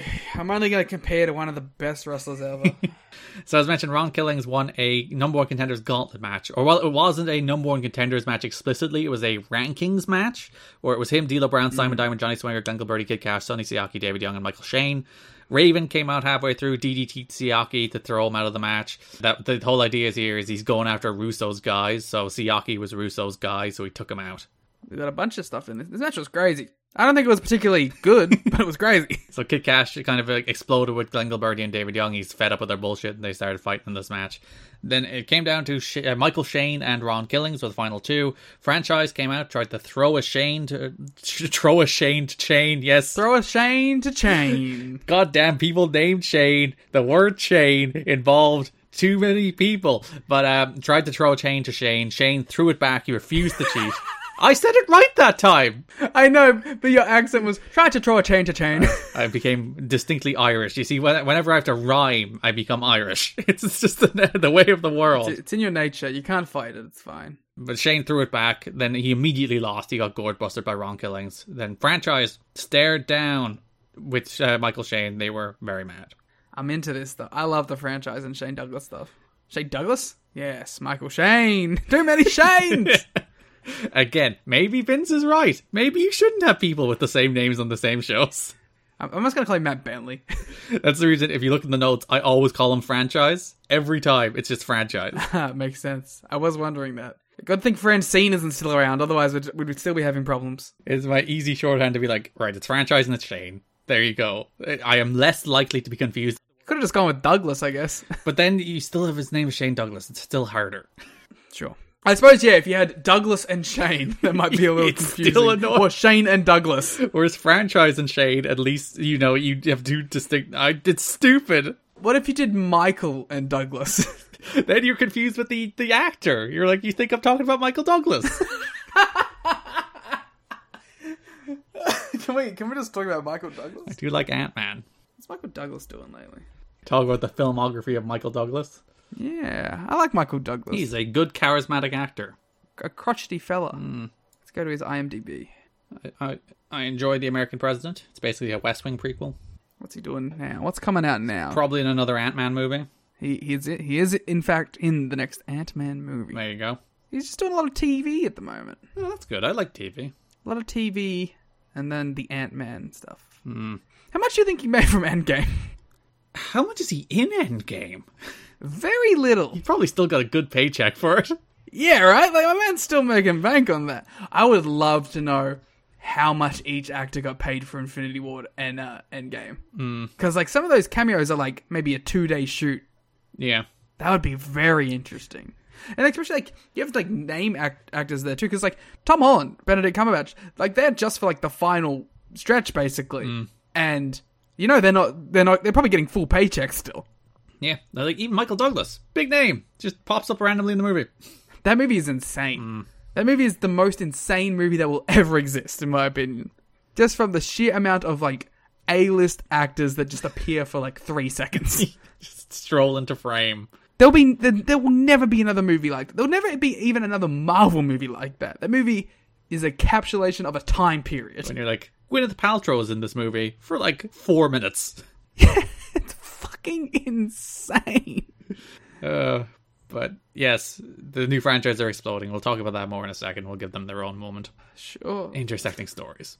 Abyss faces AJ Styles in a ladder match. There's a final definitive winner at least. So AJ's about to win when Raven shows up, throws him off a ladder, and he dies. Yeah, he dies. He literally dies. They show the like slow motion replay in the opening video of the next week, where you can see he basically lands head first on the ladder, and it looks like just hideous. Yeah. It looks so... It looks like we witnessed the murder. He is up. They do literally go backstage where he's confronting Raven immediately after. So I assume he's fine, and he somehow just made it look like the most disgusting ladder bump you've ever seen. He kind of does the Lindemann self from the latest Late Show, though, where he fights for a second, and then he just drops like a bag. I did enjoy that, where he's like, he does his dive, he fist pumps the air, and then he just strolls over and just collapses in a heap. Well, he does a dive, but he basically doesn't get caught at all and just lands all on his back. And he's like, yeah! And then just falls over. Go watch Lindemann versus 88. That match rules. That match does rule. Go watch Glee. Yeah, AJ dead. Yeah, this was a good match. Sunset flip off a ladder to Abyss, which just through chairs. Abyss is like, ow. Abyss is used to it. It's fine. I don't think any of these AJ Abyss matches are must-watch, but I think they're all enjoyable, and they all build to one that is must-watch in 2005. Also, like, you know, this is good mid-card stuff, and it's not Glenn Gilberti versus Violent J or something, so fine, let's take it, you know? Yeah, when AJ and Abyss come out for a ladder match, you're like, you know, at least I'm going to get something good on this wrestling show instead of some nonsense. So again, the story here is that AJ is Vince Russo's guy, even though AJ hates Vince Russo right now, but Raven doesn't care about that, cost him the match. And then, main event, for the NWA World Heavyweight Championship, Chris Harris challenges Jeff Jarrett. It was okay. I think, like, the crowd were into Harris, which is a plus. They bit on some near falls they probably shouldn't have bitten on. Like, they bit more on an elbow drop near fall than the actual catatonic near fall in this match, which is very strange. I'm pretty sure that they cut slosh at that point, right? They got booze at the asylum. Maybe? I don't know. You can see the confectionery stand from a large distance. It's a very bright sign, but I don't know what's at the confectionery stand. We'll have to go back to those early shows where they did the walk and brawls next to it, and we can determine if there's alcohol on the premises. Like, now that I think about, like, those walk and brawls, you generally see people with, like, water and soft drinks as opposed to beer, but I don't know. I'll keep an eye out next time. Storm tries to interfere at ringside, but throws Jarrett back in the ring. Abyss and Killings are standing in the stands watching on because both have a claim to being number one contender right now. Killings through the gauntlet match, Abyss through the ladder match. Harris spears the ref in just a terrible ref bump. I don't understand what happened. Like, he throws Harris into the corner, and it's not even the thing where Jarrett moves and he hits the referee. Like, Harris is in the corner, Jarrett's straight in front of him, the referee is to his right, and for some reason he just flies out of the corner and spears the referee? Fighting on instinct, clearly. It's still stupid. I mean, yeah, it makes him look silly. It's almost like Garrett, he's not ready. Oh, Vince Russo narratives again. First you're like, oh, I miss Vinny Woo on these shows. I wish Sound the alarm. Sound the alarm. And now you want Chris Harris to lose. It's disgusting behavior. Well, I don't want him to lose. I just know he does. Yeah, Jarrett hits Harris with the belt. Harris kicks out. Jarrett kicks out of the catatonic. Then Storm comes in, hits a super kick, but Raven pulls the referee out of the ring, stopping Harris from winning again. All that commotion allows Jeff Jarrett to hit Chris Harris with a guitar and retain the NWA World Heavyweight Championship. So, this match is probably a match that is hurt by a knowledge of the company. Mm-hmm. If I was watching this completely blind and thought that Chris Harris had a single chance, I might have been a bit more into it, because I do like the Jarrett style of match where it's like everything going on, the babyface trying to overcome it all. I like that, but yeah, this one was just kind of not it for me. And I think that's where it mostly comes from. But I also think they kind of gave it away by having the babyface authority figure doubt the babyface winning, because it wouldn't make a lot of sense for the babyface authority figure to be proven wrong in that case, because that would make him look foolish, which is not what you do generally, especially if the person who is that figure is writing the show. They tend not to make themselves look foolish on the camera, so they tend to book themselves to be right. Yeah, so, you know, even if I didn't know the outcome of this, I don't know if I would have been too invested in a change of title picture here, especially with all these other contenders. But I don't mind this program as like a little 3-week, 4-week thing, because, you know, it's better than Jarrett just not doing anything. Like, I don't know. Surely the idea that Russo says he's not ready is for Harris to prove he is, right? Yes, but that could have also been a long-term plan that just got nixed. But like, even after the match, Russo comes out, he's like, Harris proved tonight that he was ready, but everything screwed him. So next time Jeff Jarrett will defend the belt, it will be in a steel cage to negate all the outside interference. So like, the moral we're supposed to take from this match is that Chris Harris is ready. That he's going to beat him in the cage, yeah. Even though his big near fall that he should have won on was through outside interference from a James Storm superkick. Which proven him right. So why is surely Russo should be like, I was right. Yeah, that's because he's a nice guy now. The old Vince Russo would have been like, nah. What, the old Vince Russo of like 2 weeks ago who was like, you're not ready? Yep. Yeah, he's a good guy now. Just nice guy Vinny Rue supporting his pal Chris Harris. Yep. So Jarrett will defend the belt in a cage in April, and the rest of this month is building toward crowning a number one contender for that cage match. Mm-hmm. Next week's show, there's a video package on Jarrett and Harris, which is frankly demented. I don't remember this. I think I skipped it. They're like, all the video packages on this show are increasingly produced like horror movies. And there's a real fun one at the end of one of the shows too, where it's like Road to the Steel Cage. Yeah, and they have graphics and everything. Graphics of roads. It's a New Japan tour. Road to Steel Cage. But yeah, like there's this Harris and Jarrett video where they're just playing like horror movie music where it's like that's a teenage staple though. It is. It's so weird. I don't understand it as an aesthetic choice. Maybe because it's awesome. Have you thought about that? Yeah, so this is where you got that Jeff Jarrett promo where he's like, I'm going to Mexico, I'm doing all this stuff, I'm the best. I like that promo. It made him feel like a star. And again, that's the Jeff Jarrett I would like to see. The guy who is the actual wily veteran, who has like the experience to overcome people. Like, we've talked about this multiple times. The complete lack of confidence Jeff Jarrett seems to have in his own ability is always so frustrating to me, because I think he's good enough to be a world champion.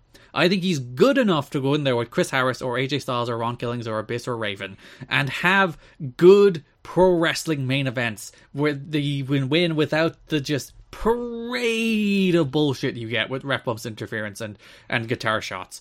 And like, you can still do that sometimes. Yeah, like, this is a month where it made sense because there's, like, 25 contenders. But when you do it every title defense, that's when it becomes a problem. Yeah, you can still do it now and again. You can still do, like, a ref bump guitar shot of Rollins match. And that's fine. But he's good enough to have good, real, memorable world title matches. He is. He's a good pro wrestler. And I just think it's a lack of faith in his own ability or an over, like, indulgence in a particularly bad style of wrestling that really will increasingly tank this run as we go further and further into it, particularly for the reign of terror that we start into in June.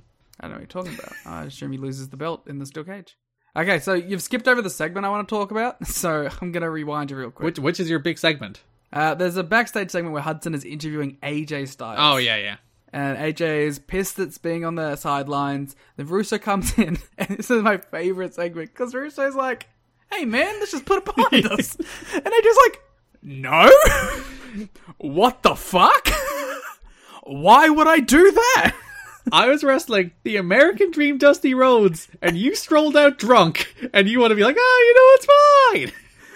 And like, this is the part where it's like, Russo cannot be a babyface because he's like, hey man, just trust me again. And AJ's like, no, of course I will not trust you again. Then you lost your mind, you started fighting Jeff Jarrett, then you disappeared, then I lost my title. And then he's like, yeah, the last time you talked to me was October, you fuck. When you were a drunken, unhinged fool.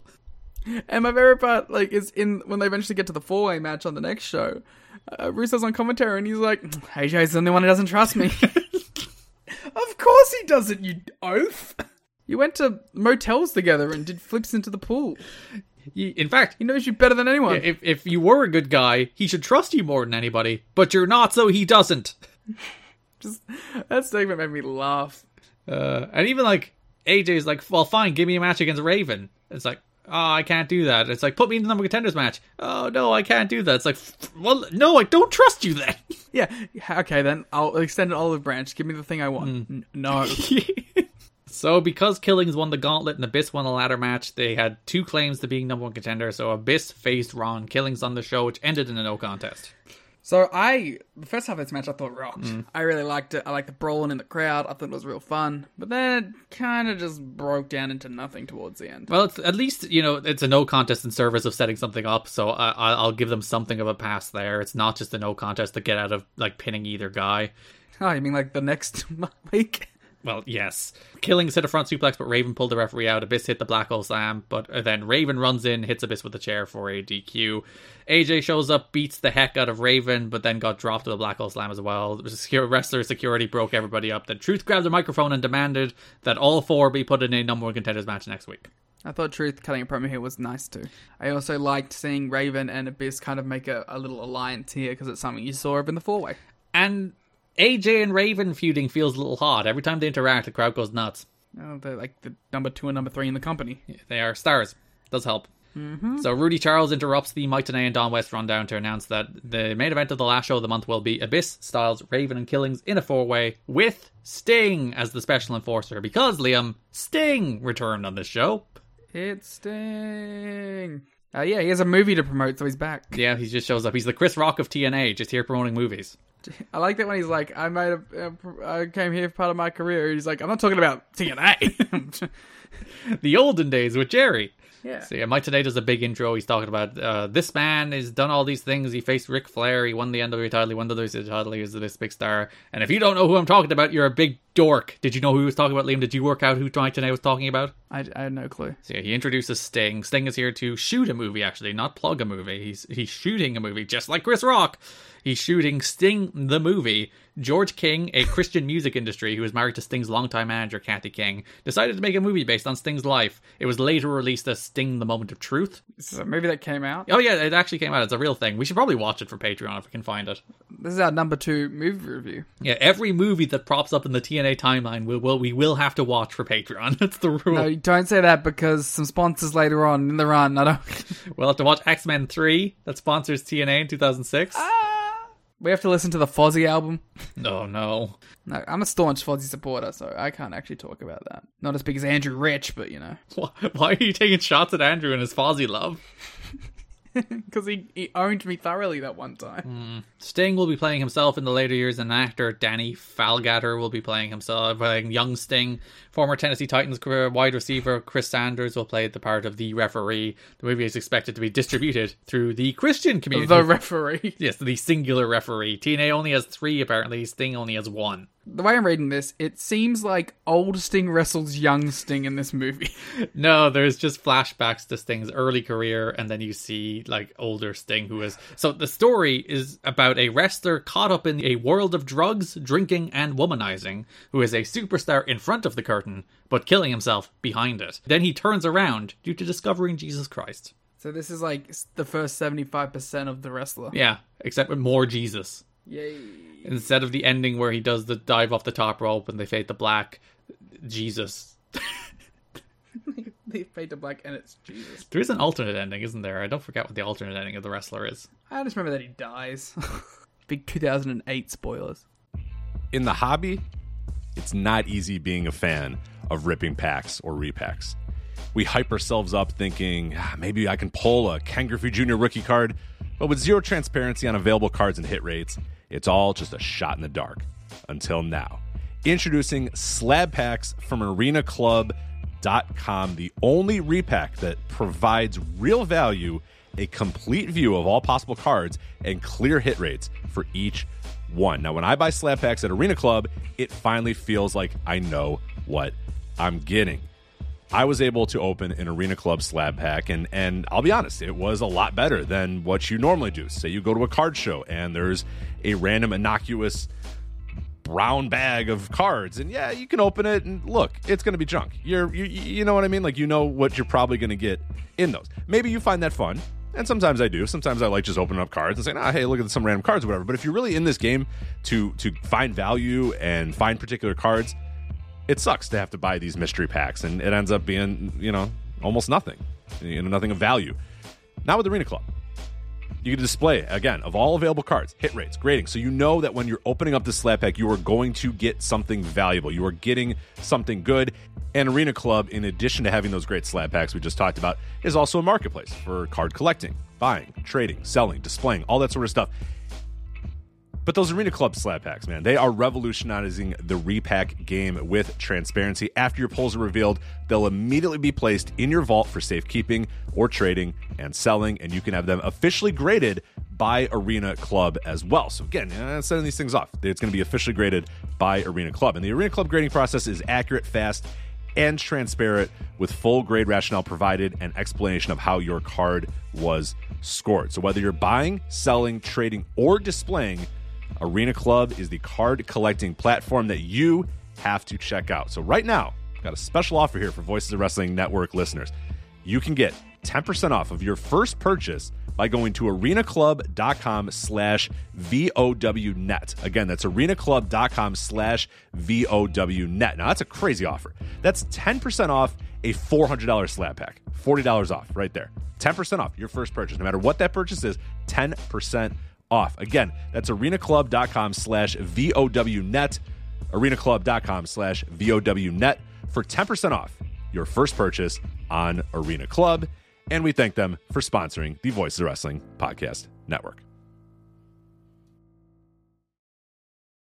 The future is a hefty responsibility and not one that we take lightly. But then taking things lightly has never been what Hefty is about. That's why we've created the Hefty Renew program that turns hard to recycle plastics into valuable resources like park benches and building materials. To participate, simply fill up an orange Hefty Renew bag with accepted items, tie it up, and drop it in with your regular recycling. That's it. It's that easy. It's time to rethink recycling with Renew. Particular valued resources may vary by geography. More info available at heftyrenew.com. There was a match taped between Sting and Jeff Jarrett for the movie. It was about 5 minutes long. Sting did all his big moves and won, but refused to break the Scorpion Deathlock after the match. They also filmed stuff in the ring with Chris Harris and Abyss for the movie. I hope it's young Sting wrestling Abyss. This actor dude, just Abyss throwing him around. And also just like the idea of, yes, when I was a young man in the business, I wrestled this man, Abyss. Abyss is an omnipresent force, Liam. He is a demon. He is everywhere. He is everything. So, last show of the month, NWA TNA pay-per-view number 88, March 31st. Mike Tenay introduces America's Most Wanted, who come out Excuse me, you skipped a Goldie segment Have I? where Hudson was interviewing 3LK. And they're like, oh man, you have a Biz next. And they're like, oh yeah, Biz can't handle the truth. And Goldie's like, oh, are you ready for a Biz? And Ron's like, yeah, of course I'm ready. And then Goldie was like, what did she say? I don't remember exactly what she said, but she was getting in Ron's face. And she, like, listen, there are degrees of Goldie unhinged. I'm finding this. She said home dog. She said home dog. You can't take Goldie anywhere. I actually don't think we even mentioned it. When in the Abyss fondling the title promo, Goldie did walk up and just stare at Abyss, and they had a moment. A callback to the initial Abyss run. He likes staring at people. He likes gold things. It's true. He likes gold title belts, and he likes Goldilocks. Well, it's kind of sweet. Yeah, the week before Goldie cut off with 3LK, and just the most, again, Goldilocks is unhinged at the best of times. Goldilocks now is just like a whole new level of unhinged. She literally Joker laughs.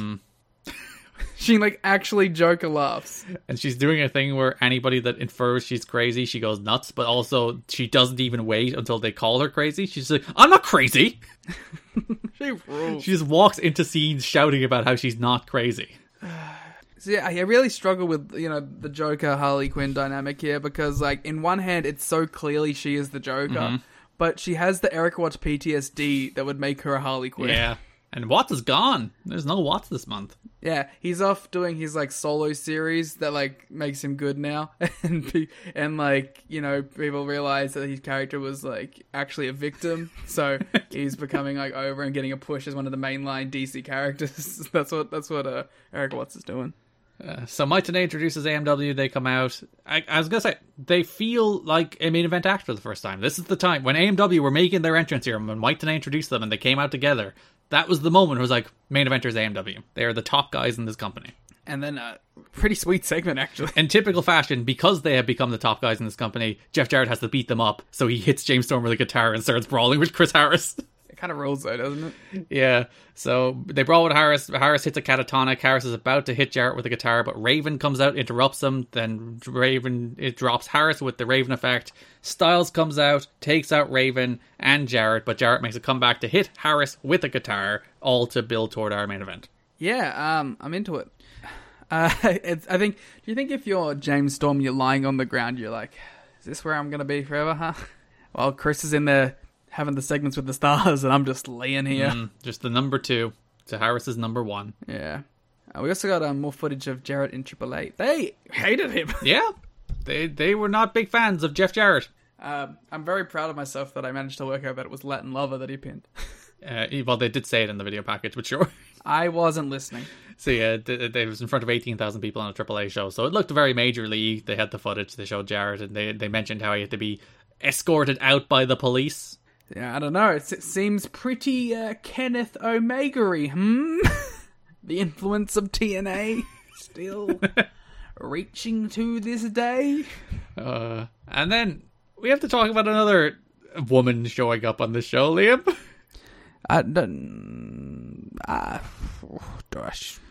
So Scott Hudson is looking for Abyss. He goes to his cage and he's like, hey, I want comments from Abyss. Then a mysterious black-haired lady with a British accent cuts him off and says Abyss is preparing for his match and you should leave him alone.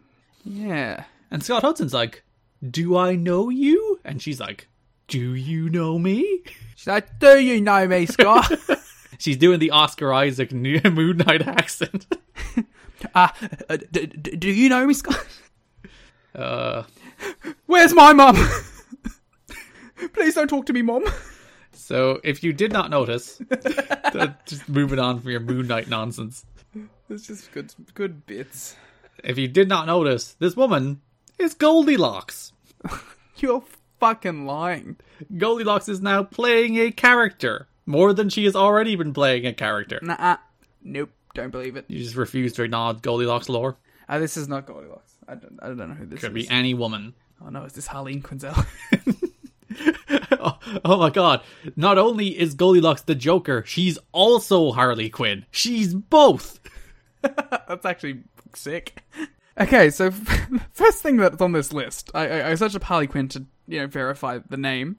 People also ask, is Harley Quinn Joker's daughter? Sure fucking A, hope not. That would be a more distinctly unpleasant angle to that story.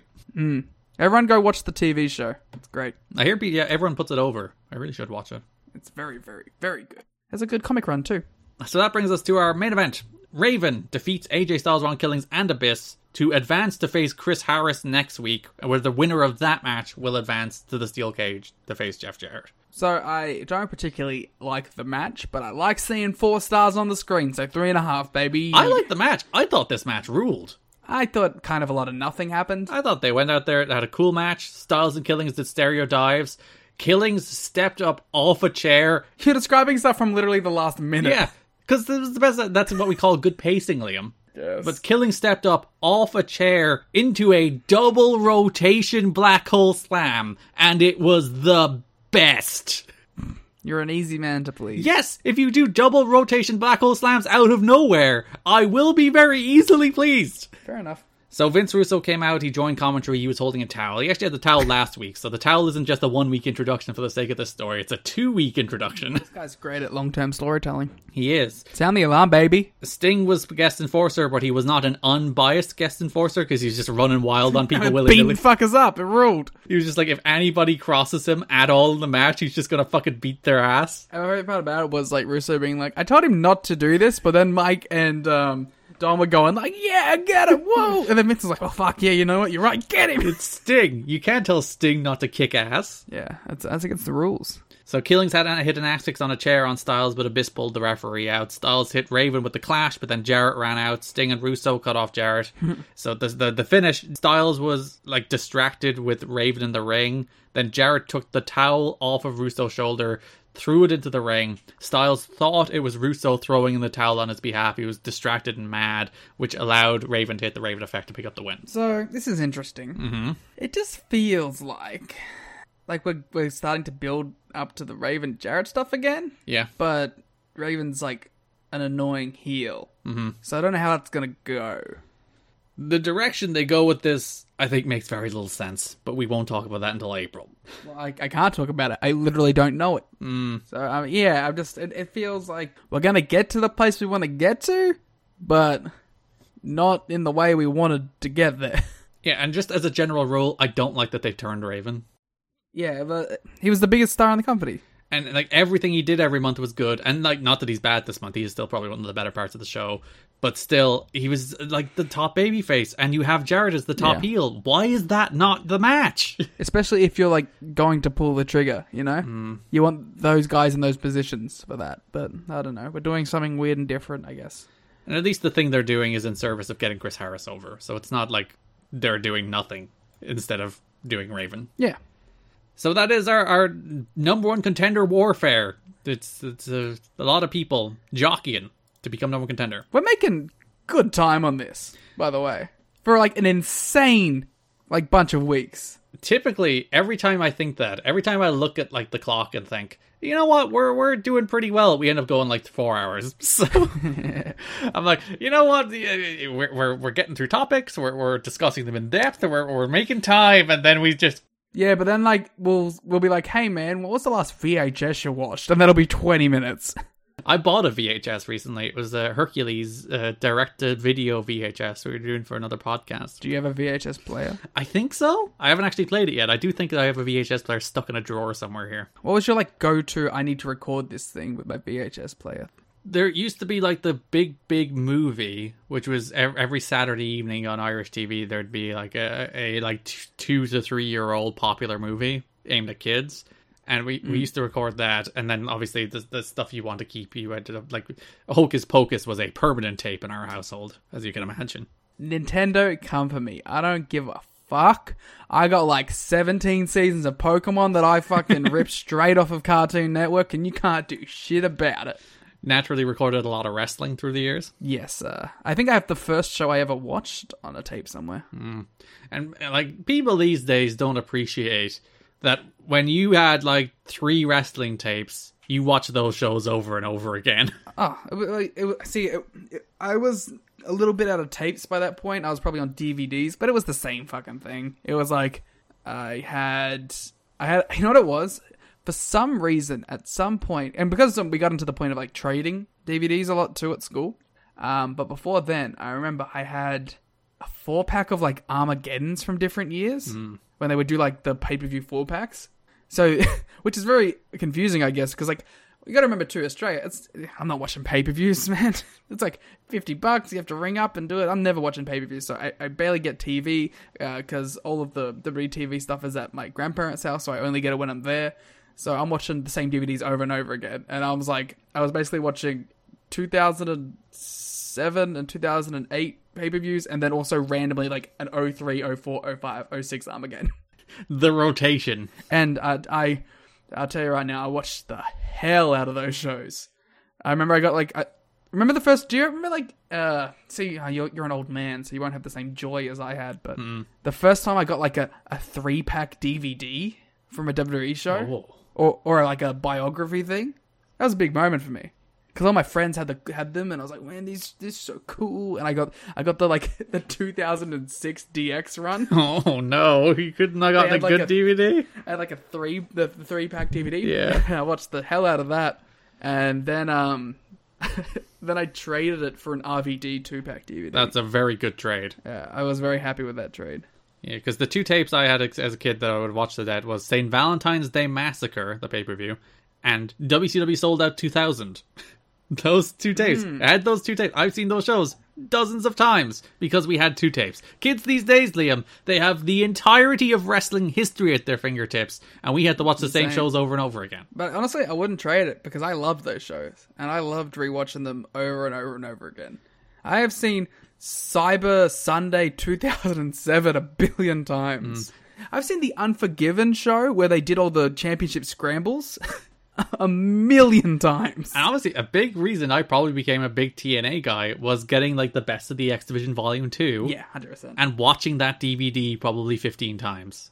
And falling in love with those wrestlers and that generation of wrestlers. Speaking of the X Division, let's take us to the X Division this month. We'll start with the X Cup stuff. So we had the second America's X Cup where Team AAA defended against Team Canada. And I don't know, it was fine. It was a worse version of the first one, but still pretty alright. Yeah, so Team AAA again is Mr. Aguila, Abismo Negro, Juventud Guerrera, and Hector Garza. Team Canada this time is Teddy Hart, Petey Williams, Johnny Devine, and noted Canadian again, Jack Evans. He's the best Canadian. Famous Vancouver, British Columbian, Jack Evans. They gave a justification where it's like, I think they admitted that he wasn't Canadian, but he was like, he is in Canada, so they're like, yeah, he counts. And they talked about how he was engaged to Teddy Hart's sister. So being engaged to Teddy Hart's wife would be a very different relationship going on here. But hey, do what you want to do. I did like how Mike Tenay acknowledged that Jack Evans was trained by Brian Alvarez. Yeah, that was a fun little note. And like even like made note of like the he's like the Figure 4 guy. Yeah, the Figure 4 newsletter writer and wrestler, Brian Alvarez. Pacific Northwest, baby. So same format as last time. 4 singles matches worth 1 point, 2 tag team matches worth 2 points, and then an 8-man elimination tag team match worth 2 points per elimination. If tied at the end, the captains face off in a decider the week after. Yeah, I don't really have a lot to say about any of these matches. I find the timeline of Teddy Hart's injury quite funny. I'm sure they did as well, to be fair. That's true. Because if you'd remember, he had to pull out of the last show of February, so it was meant to be Teddy Hart against Juventud Guerrera against Jerry Lynn. It ended up being Petey Williams instead, because Teddy Hart hurt himself in the match he had with Mr. Aguila. So that injury was acknowledged on television at the end of February, but then he comes out here and injures his knee in this match with Mr. Aguila and becomes a show-running story, even though we already saw him injured on TV. He clearly has a bothersome knee, and it just re-injured. All right. So yeah, the Teddy Hart, Mr. Aguila was your opening match. Scott D'Amore interfered multiple times at ringside, and then he was kicked out. I thought they were meant to do an angle where he was like banned from ringside, because he wasn't ringside any of the other matches, other than the main event where he was on commentary. I think they forgot to put in like a pre-tape where someone banned him from ringside. Yeah. Because like Mike and Don were like, we've got to do something about this. We've got to stop Scott D'Amore interfering. That's not in the spirit of the X Cup. And then he wasn't ringside for the rest of the matches. So I assume they did do something about it, but they forgot to connect those dots. Especially since they did that segment where he's like, fires up Devine. He's like, get out there. Like, that would make, it's like, well, you get out there with him. What the fuck? So yeah, Teddy Hart won with a shooting star elbow drop. Canada went 1-0 up. Juventud Guerrera defeated Petey Williams with a 9-1-1 Hoovy driver. Canada 1-1. I don't have anything to say about that match. They did acknowledge for the first time here that Chris Sabin and Petey Williams are from the same training class, which is a story we'll call back to multiple times. Yeah, that is a long-term thing there. I was thinking about this while watching that. Who else is like, other than tag team partners who like broke into the business at the same time together in the same training class, which is kind of cheating. Who else is like famously in the same training class? Like the actual class. Well, you can chuck Shelley in that class too, right? But were they in that exact same like Border City Wrestling class? I think so. As opposed to like, they're all BCW guys, but were they like literally in the same training class? Well, I'm sure there was crossover. There's like, I think they were already wrestlers beforehand, right? But like Bryan Danielson and Brian Kendrick. I mean, if you want to like really get into like the minutiae of it all, it's like Tanahashi, Shibata, Goto. Again, were they all the same breaking in exact same time Young Lion class? I think, yeah. Well, then they count, yes. Well, I think Tanahashi's class was actually Tanahashi, the big dude whose name I forgot. Nakanishi. No. And Yoshitatsu. So I got my Yoshis mixed up. You thought it was the dinosaur instead of the wrestler. Yeah, it has. I'm sure there's like some Japanese class that beats it. Yeah, so let us know. Who do you think is the most famous like training class coming up together that became like great wrestlers and stars? Yeah, because I know that Shibata and Tanahashi were in together, but I think Shibata was like the lead young lion at that point. Like, because him, Nakamura, and I said Goto before I meant Nakamura. They were all in there together, but I think I think they didn't actually start together. Yeah. I think Nakamura was the leader and Shibata and Tanahashi were together, actually. Something like that. And then Goto was like a year later. It's been a while since I read the Tanahashi biography. But they were all like young lions together at a point. They were just at different levels of young lion. So Hoovy BP 1-1. Then we go backstage. Scott D'Amore is firing up his team because Teddy Hart's injured. But Teddy Hart's like, no, I insist on wrestling. Then that has to be a rib, right? Probably, yeah. We're going to do a knee injury and have Teddy Hart insist that he wants to wrestle because of his knee injury. Especially after our last week where he pulled out of a match because of his knee injury. It's like, no, you will insist that you will continue wrestling A knee tonight. Injury that was like dubious by a lot of people too. People are skeptical about the degree to which Teddy Hart is hurt at any given time. Because while he did sell his knee, he also did all his shit without flaw, so... Yeah, that was definitely a bit of a rib. So Johnny Devine then went out and beat a Beast Mode Negro to float over Rana 2-1. I like Johnny Devine in this. I like a Beast Mode Negro, who's someone who I've actually never seen, and I was like, oh, this guy kind of rocks. Yeah, I think all the Team Mexico guys are really good. Yeah. And like the weird thing is, I think all the Team Canada guys are really good, but also the crowd doesn't know or care about them at this stage. Yeah, that's the thing, right? They haven't had much of a chance to actually build these guys up. The AAA guys actually had a couple like matches to get them noticed. And like the one guy the crowd is into, and the one guy who's consistently like better in these matches is Teddy, who has already been here from the Super X Cup last time. And then Jack gets over with his beating Jack Evans. Yeah, so Hector Garza faces Jack Evans. Garza hits a low blow. He claims it was the inner thigh. The referee was looking right at it. He's like, no, I kicked him in the inner thigh. I like this match, though. This was fun. Just to see Jack Evans, Yeah, Garza's a good heel bully. Yeah, for sure. So yeah, Garza then hit a powerbomb moonsault 2-2. Harrison Storm did a promo for next week. Then a feature for the next thing with the motion graphics. The motion graphics are out of control in this company. They're terrible, but also the best. No, there's a lot going on. They're honestly getting worse somehow, but also still great. They are definitely getting worse. I look forward to see if there's any of a production improvement once they get to television. Hoovy and Abismo Negro defeated Jack Evans and Teddy Hart to bring AAA to 4-2. And I thought the best match on the show. I agree, best match on the show. Mostly because it was just Jack Evans and Teddy Hart doing flips. Yeah. Those two are a good team. I also like the finish here with Hoovy submitting Teddy, which I thought was a nice touch because in the like big high flying tournament where there was a submission on a bad leg. And also it's a callback to them facing off in the Super X Cup. And I thought that like the wrestling on the show was best when Hoovy and Teddy were in the ring together. Yeah. Also, in this match, Jack Evans did a Phoenix 630. That's what he does, man. I don't think he meant to, but he did. That's half of his high flying, is it looks like he doesn't mean it, and then he just does the crazy shit you'll ever see. It does look like he just throws himself, and however it goes, it goes. That's the benefits of being a Gumby man. So Petey Williams, Johnny Devine beat Hector Garza and Mr. Aguila to go 4-4, taking us into our final match. Juventud Guerrera, Mr. Aguila, Hector Garza, and Abismo Negro defeated Teddy Hart, Jack Evans, Petey Williams, and Johnny Devine. Scott D'Amore was on commentary. Hoovy pinned Evans with the top rope Hoovy driver. Hart pinned Abismo with a spiral tap. Hoovy was then pinned with a Tower of Doom with his feet, and then Johnny Devine put his feet in the ropes. Mr. Aguila immediately pinned Devine. Hart pinned Garza after a shooting star over Petey's knee. Garza pinned Hart with a standing moonsault, even though, like, Petey absolutely 100% obviously broke it up. He got there. Yeah, he held the pin, it's fine. Yeah, it's that Jerry Lynn, AJ Styles Loki finish from 2002, where it's like they broke it up, but he didn't break it up, so it doesn't count. Yeah, this is a Bret Hart masturbatory tribute match. The 3 matches that have done that finish in the history of wrestling. Yeah, it's fun. But then Garza made the comeback, beat Petey to win the America's X Cup, retain the America's X Cup, actually. Garza is so cool. Yeah, and he's new captain. Yeah, because of reasons. Oh, yeah, we'll talk about that now. Why not? So there's a new member of Team AAA because Hoovy is out. The new member is Heavy Metal. Juventud Guerrera was pulled from Team AAA due to a fight that took place in Mexico between him and Abismo Negro. Negro, who is still part of the AAA team in TNA, dominated the locker room fight and left Hoovy with a black eye and apparent broken nose. Hoovy hasn't been the most popular person in AAA lately, as sources say he acts like he's better than the company's wrestlers.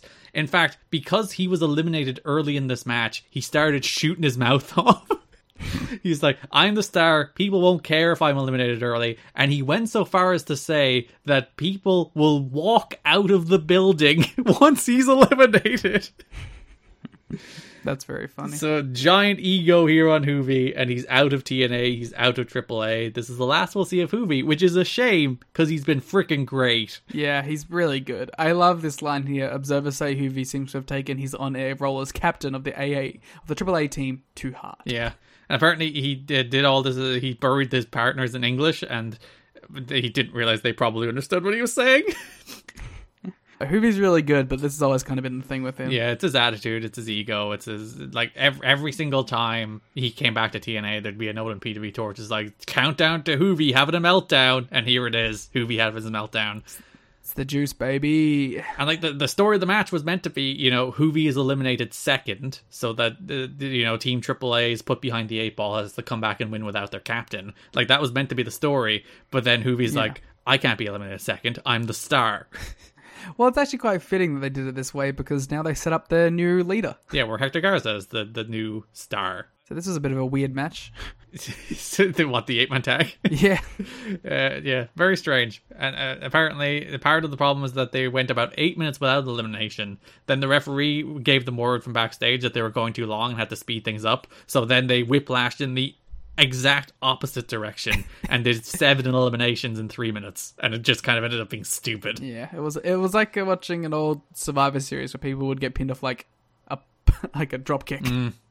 It's just like 8 minutes without elimination, then boom, boom, boom, boom, boom, boom, boom, everyone's out. Yeah. And also the PD breaking up the pin thing didn't help. No, which I think was like, you know, still the intended finish, but it was like when everything else is going so nuts, it kind of makes it stand out. Also, I like the Garza stuff where he's pulling people up again, and it started costing his team. Where, you know, it's a callback to there's like tournament to tournament storytelling where he's refusing to pin people, and then people are getting mad at him. Mm-hmm. And the only other X Cup stuff is the introduction of Team UK, who will be the next team in the America's X Cup. Oi, Gabna. Who will face Team AAA on the first show of April. So that's Dave Taylor managing the team of James Mason, Robbie Dynamite, Dean Allmark, and Frankie Sloan. It would have been such a great bit if you found like the fake British wrestler Twitter names. You know, like that thread? Yeah. It's like Jeff the Dumbbell Jackson or something. Oh, I didn't recognize any of these people. Yeah, like some of them are UK indie stalwarts, but it's not a good bunch of guys to represent, and they're so indie looking. At least they got matching jackets, that's cool. But they're so indie looking. It's just, oh no. It's very funny. And it doesn't help that like Dave Taylor's kind of doing the exact same shtick as Scott is. I don't know. We will bring the trophy back to the Queen and all that stuff. I laughed so hard at the idea of the Queen being like, oh, thank you for bringing back the World X Cup to England. Them doing freaking America's X Cup freaking presentation in the Buckingham Palace, and the Queen is like, I am so proud of you, James Mason. Robbie Dynamite, you have been knighted. I was going to say Dean Allmark getting knighted. I think Dean Allmark still does like Rev Pro stuff every now and again. He does some progress stuff too. Dean Allmark's still pretty good. Yeah. I like whenever Dean Allmark pops up. But it's like, come on, you could have got Doug. They wanted Doug. So, some notes on how this came about. The original plan was for Mexico versus Japan, but they couldn't put together a deal on such short notice.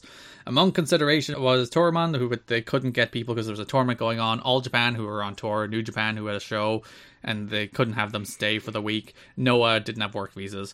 The idea of the Toryumon guys coming in? Yeah. We had the clowns. Could you imagine?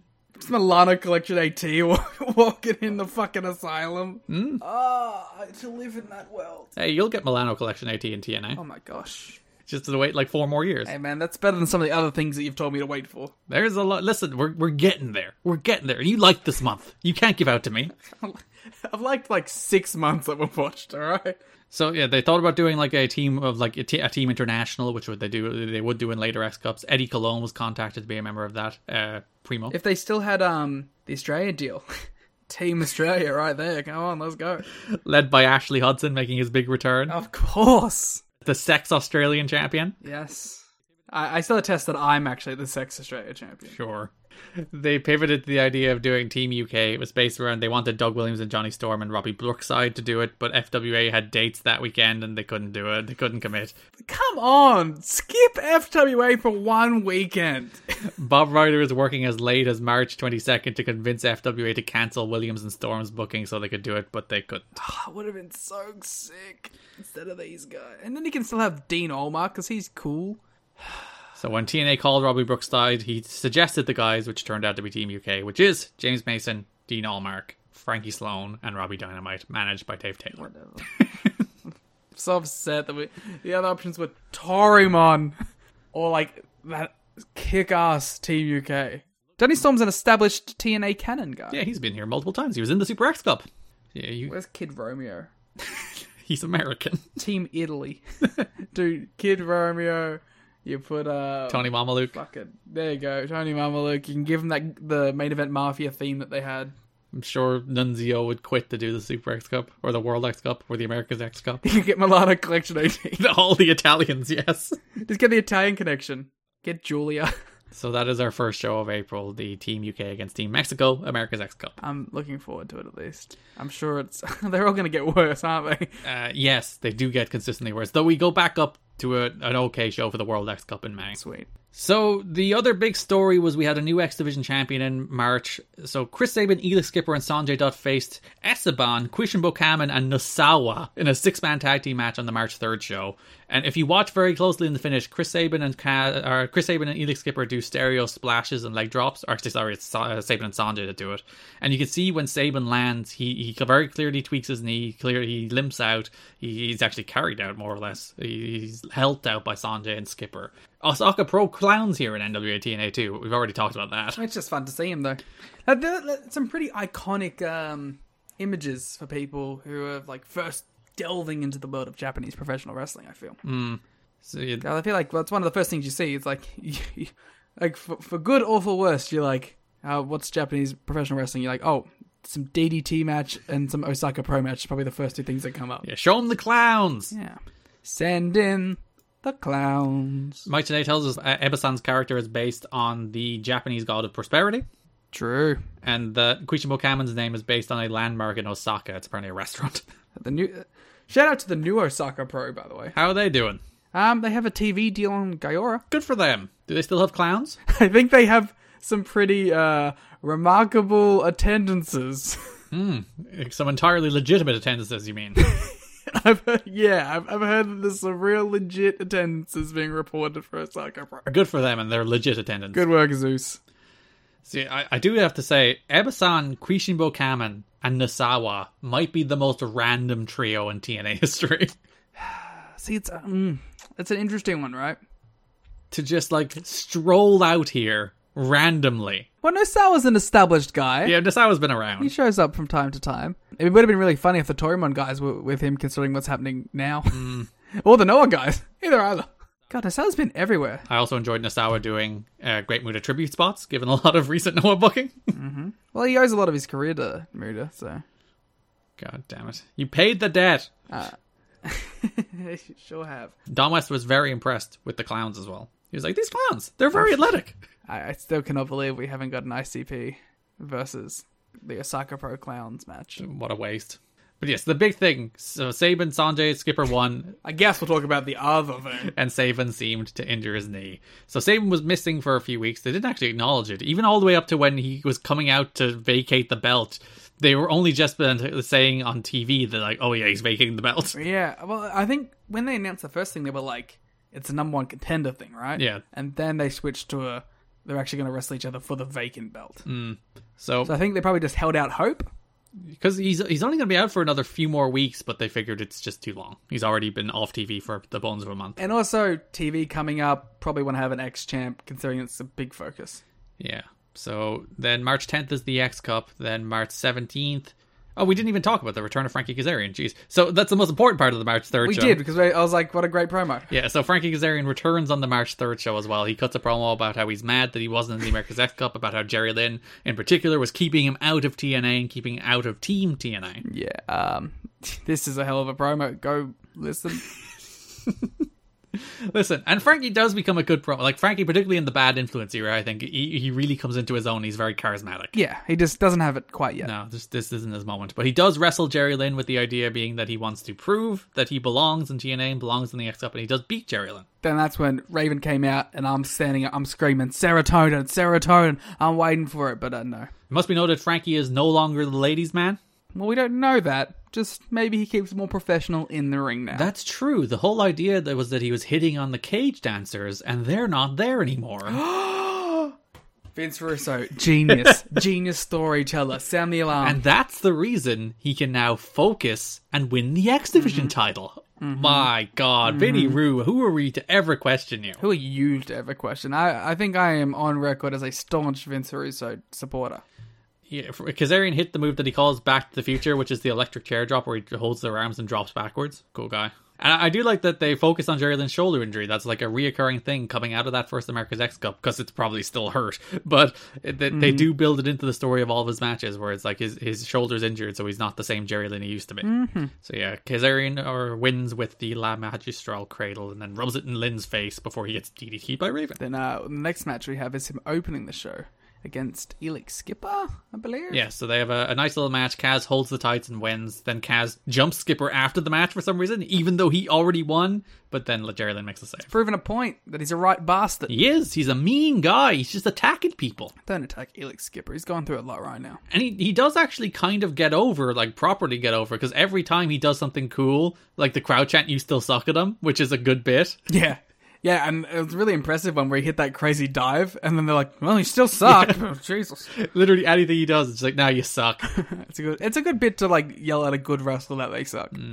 So the main event of the March 24th show, the whole idea was the X Division is back in the main event for the first time in a while, and we also have the return of the Amazing Red. And thank God. Yes, the last time we saw Red was July 16th when he lost to Elix Skipper, so it's been the bones of 8 months since we've had Amazing Red on NWA TNA, and he rules and he's the best and I miss him. I was excited to see him back, and he does Amazing Red shit. That match, Amazing Red defeated Jerry Lynn, P.D. Williams, Elix Skipper, Frankie Kazarian, and Nasawa to become #1 contender. Nasawa, man. TNA main eventer. He's going to be like having TNA matches all through the year. So Nasawa, big TNA guy in 2004. I love it. I love seeing some Nasawa. So Lynn eliminated Nasawa with the cradle pile driver. PD helped Kaz eliminate Lynn by holding the like a cradle in the ropes.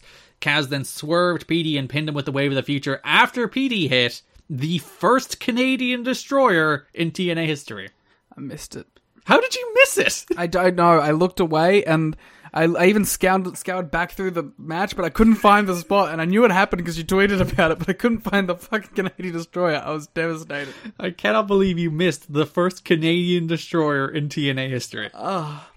Listen, I'm more upset than you could ever be. So the funny thing is, like, the crowd were like remarkably quiet for that Canadian Destroyer. I wonder when the first Canadian Destroyer that is the Canadian Destroyer will be. You know what I mean? I think it's like the second one, because the crowd are kind of shocked at the first one. They can't quite process that it's literally like the coolest move in the world. And I think by like after that, it's like, oh, this move is cool, and like the announcers start talking it up as like Petey has this one devastating kill shot move after like they saw the Canadian Destroyer the first time in this match. The Destroyer's kind of fallen off a little bit now, since it was like in literally every single match on an indie show. I think it's still in literally every single match on an indie show. I think it's died down a little. Indie wrestlers have learned how to work again. No.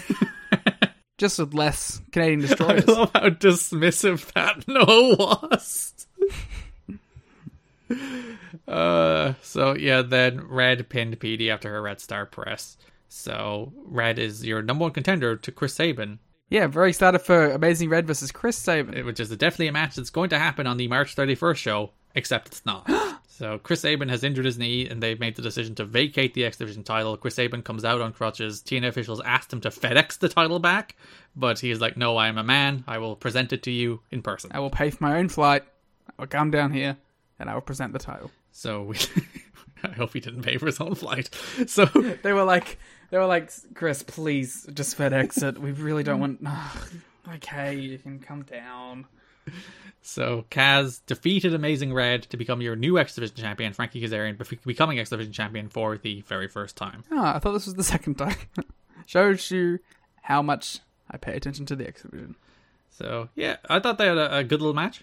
Nothing special, but a good little match. I thought for sure that Red was winning this. I honestly think Red probably should have won it, but listen, I can't control 2014 TNA booking. Maybe they just were going for the upset. And they did bring Kaz back as a pushed entity. He did beat Jerry Lynn, he did beat Elix Skipper, he did have like a run through most of that It six-man still match. Felt like an upset though. Especially because like they made kind of a deal about Red coming back. He won the 6-man. They're like, Red's back. It's his first. He's back for the first time in 8 months. I would have thought they would just put the X belt on him. Yeah. But no, Frankie Kazarian is your new X Division champion. Very cool. I think he's PWG champion at the same time. He'll have a resume. He loves winning with roll-ups, apparently, because Red missed the Red Star press, and then Kaz caught him with a cradle again. And then slapped Chris Sabin at ringside, but then the entire of Team NWA came out and whooped his ass. Kind of rules. He can't get a push. He beats Jerry Lynn and Raven beats him up. He wins the X title and all of Team NWA beats him up.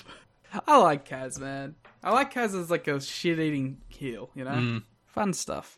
I also like that the guy that everyone hated for a while is now like you can't touch Sabin. Yeah, Sabin's a babyface now, apparently. Yeah, he has been for a bit, but he's earned his stripes now, and he's like one of the boys. Yeah, it was basically when he's put in Team NWA that they just he's a babyface now. It was a little bit before that, but yeah. So, yeah, Kaz is your X Division champion. He is much better as a heel. I think he works better as a heel. He's a more natural heel. Also, he doesn't have to be like, oh, look at the ladies. Don't know why he's Irish. So that brings us to the tag division. Let's start with the ICP. Yeah, they rock. Well, what do you want? We have a 10-man tag team match on March 3rd, which is D'Lo Brown, Sonny Siaki, Simon Diamond, Ron Killings, and Conan defeating Kid Cash, Michael Shane, Glenn Gilberti, Johnny Swinger, and David Young. This is kind of fun. Yeah, I love wacky 10-man tags. I just love throwing as many people as you possibly can into a match and just seeing all the little character dynamics and all the little people who don't normally interact with each other interacting with each other. No, all these guys interact with each other this month, though. That's true. This is the bunch of people we throw together in the one feud together. So yeah, this was the I guess maybe this is what I thought helped these shows, was that all these guys were just regulated to each other. So that like all the stars were doing their own thing. So all the nerds on the show were just confined to 10 minutes each. But like then you got some people in there that like, you know, can help put it together as well, with like Cash and D'Lo and Michael Shane and Simon Diamond. Yeah, so this match is the recurring story that every time like Swinger would be in the match, Diamond would try to get in, but Swinger would run away. Then everyone hit their move, classic 10-man tag format. Perfectly fine and acceptable. After the match, heels beat up the baby faces, and then to a frankly monster reaction, the Insane Clown Posse made the save. Yeah, honestly, we say that like Raven and stuff are the biggest stars. Maybe ICP is actually the second biggest star. Maybe they're the biggest stars. They get such a huge reaction whenever they show up on these shows. They should have strapped them up. Sure. Yeah. So the main event of the America's X Cup was the last ICP match in TNA history. It was the Dark Carnival match as Violent J, Shaggy, Too Dope, and Too Tough Tony faced Glenn Gilberti, Kid Cash, and David Young. I can't believe you're skipping Wicked Clown style. Oh, was that the promo they did? to set up the Dark Carnival match, which once again they shouted out Mike Tenay, which I do very much approve. I love their hatred for Hudson.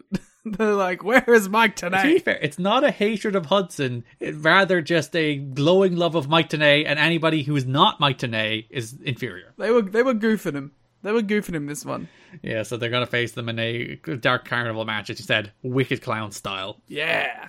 King of Wicked Clown style. That is the best style of wrestling. That's our next shirt. The Darren shirt and the King of Wicked Clown style shirt. It's in the Shinsuke-like shirt font. Yeah. So yeah, main event of the America's X Cup show was that Dark Carnival match. You might be asking, Garrett, what's a Dark Carnival match? Good question. Garrett, what is a Dark Carnival match? Good question. They put a bunch of poles up and connected the poles with chains, and then hung a bunch of fluorescent weapons and signs off of those chains and put them all around ringside. And also, at random intervals throughout the match, the lights will hit, there will be a light show, and some ICP music will play. So the only negative I have to say about this match is that the music and light should have been playing the entire time. No. Yes, that's 100% how they should have done that. I love the fluorescent weapons. I love the aesthetic of this. This is great stuff, good stuff. Yeah, the music and the lights need to be playing the whole time. I think that would have caused my brain to melt. Good. It's true. Too Tough Tony hit a real rad twisting plancha in this match, by the way. Too Tough Tony's a real wrestler. There's also Kid Cash just completely missed a dropkick. Completely missed. Hell yeah. Just Gotta entirely missed. This match was kind of messy, but I kind of love it because it's a Dark Carnival match. This is the actually bad ICP match. I liked the first two. I thought the first two were a lot of fun. Boo. This match was just kind of a mess with a bad stipulation. The Juggalo's gonna come for you. You're a big fan of the Dark Carnival. That's the ICP lore, isn't it? Yes, that's like their whole thing. Yeah. It's like an album of theirs? I was looking into it. I think it's like the lore album, or like the deep lore of the ICP goes back to the Dark Carnival. Yeah. Also, if you're a big WCW fan, that was the name of the ICP stable in WCW. They were called the Dark Carnival rather than the ICP. That rules. Who was in the Dark Carnival stable? There was like Vampiro.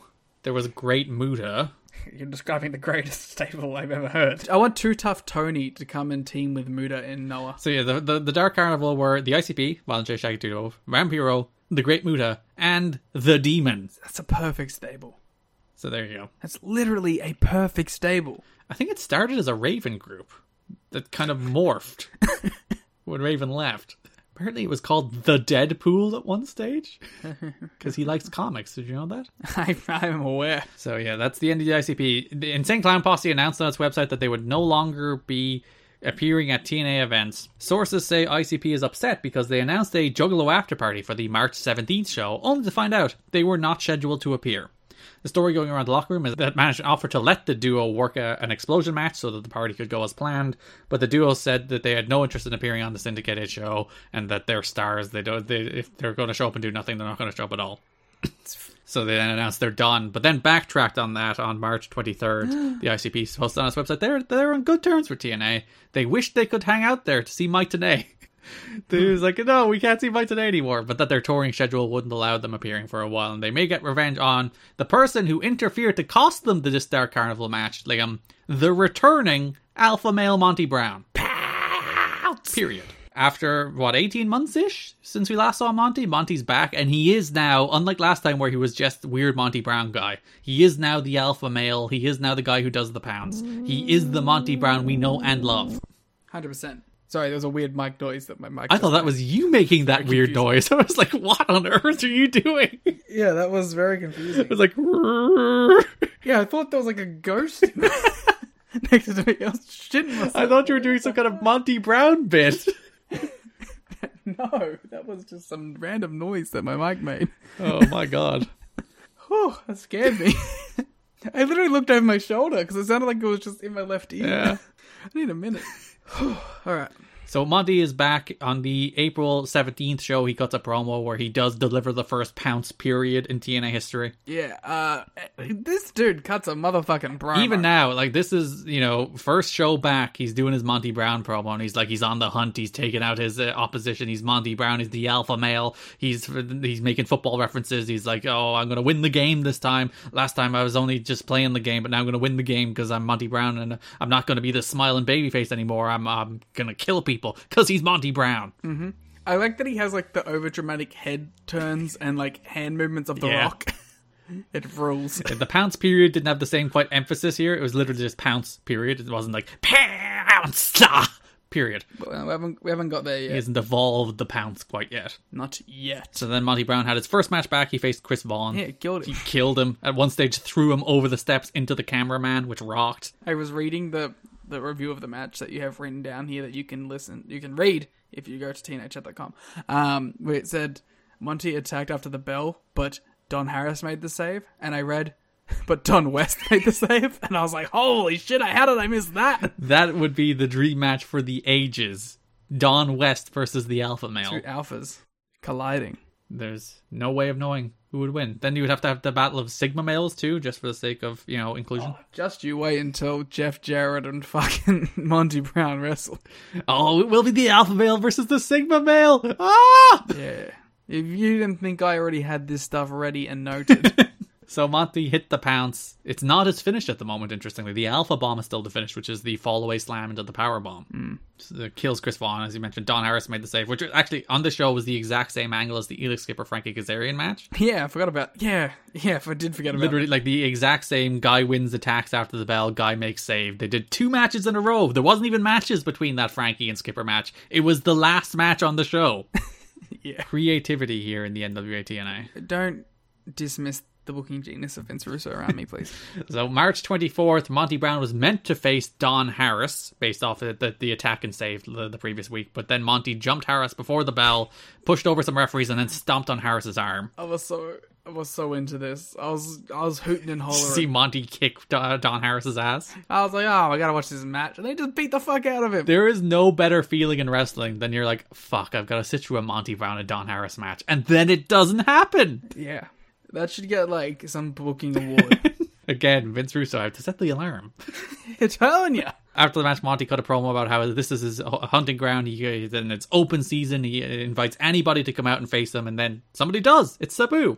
I'm so into this, man. This is so sick. So yeah, Monty gets the better of Sabu at first, but then Sabu reverses the alpha bomb into a Rana, hits the triple jump moonsault, and then Monty bails. Sabu starts swinging a chair at him. Yeah.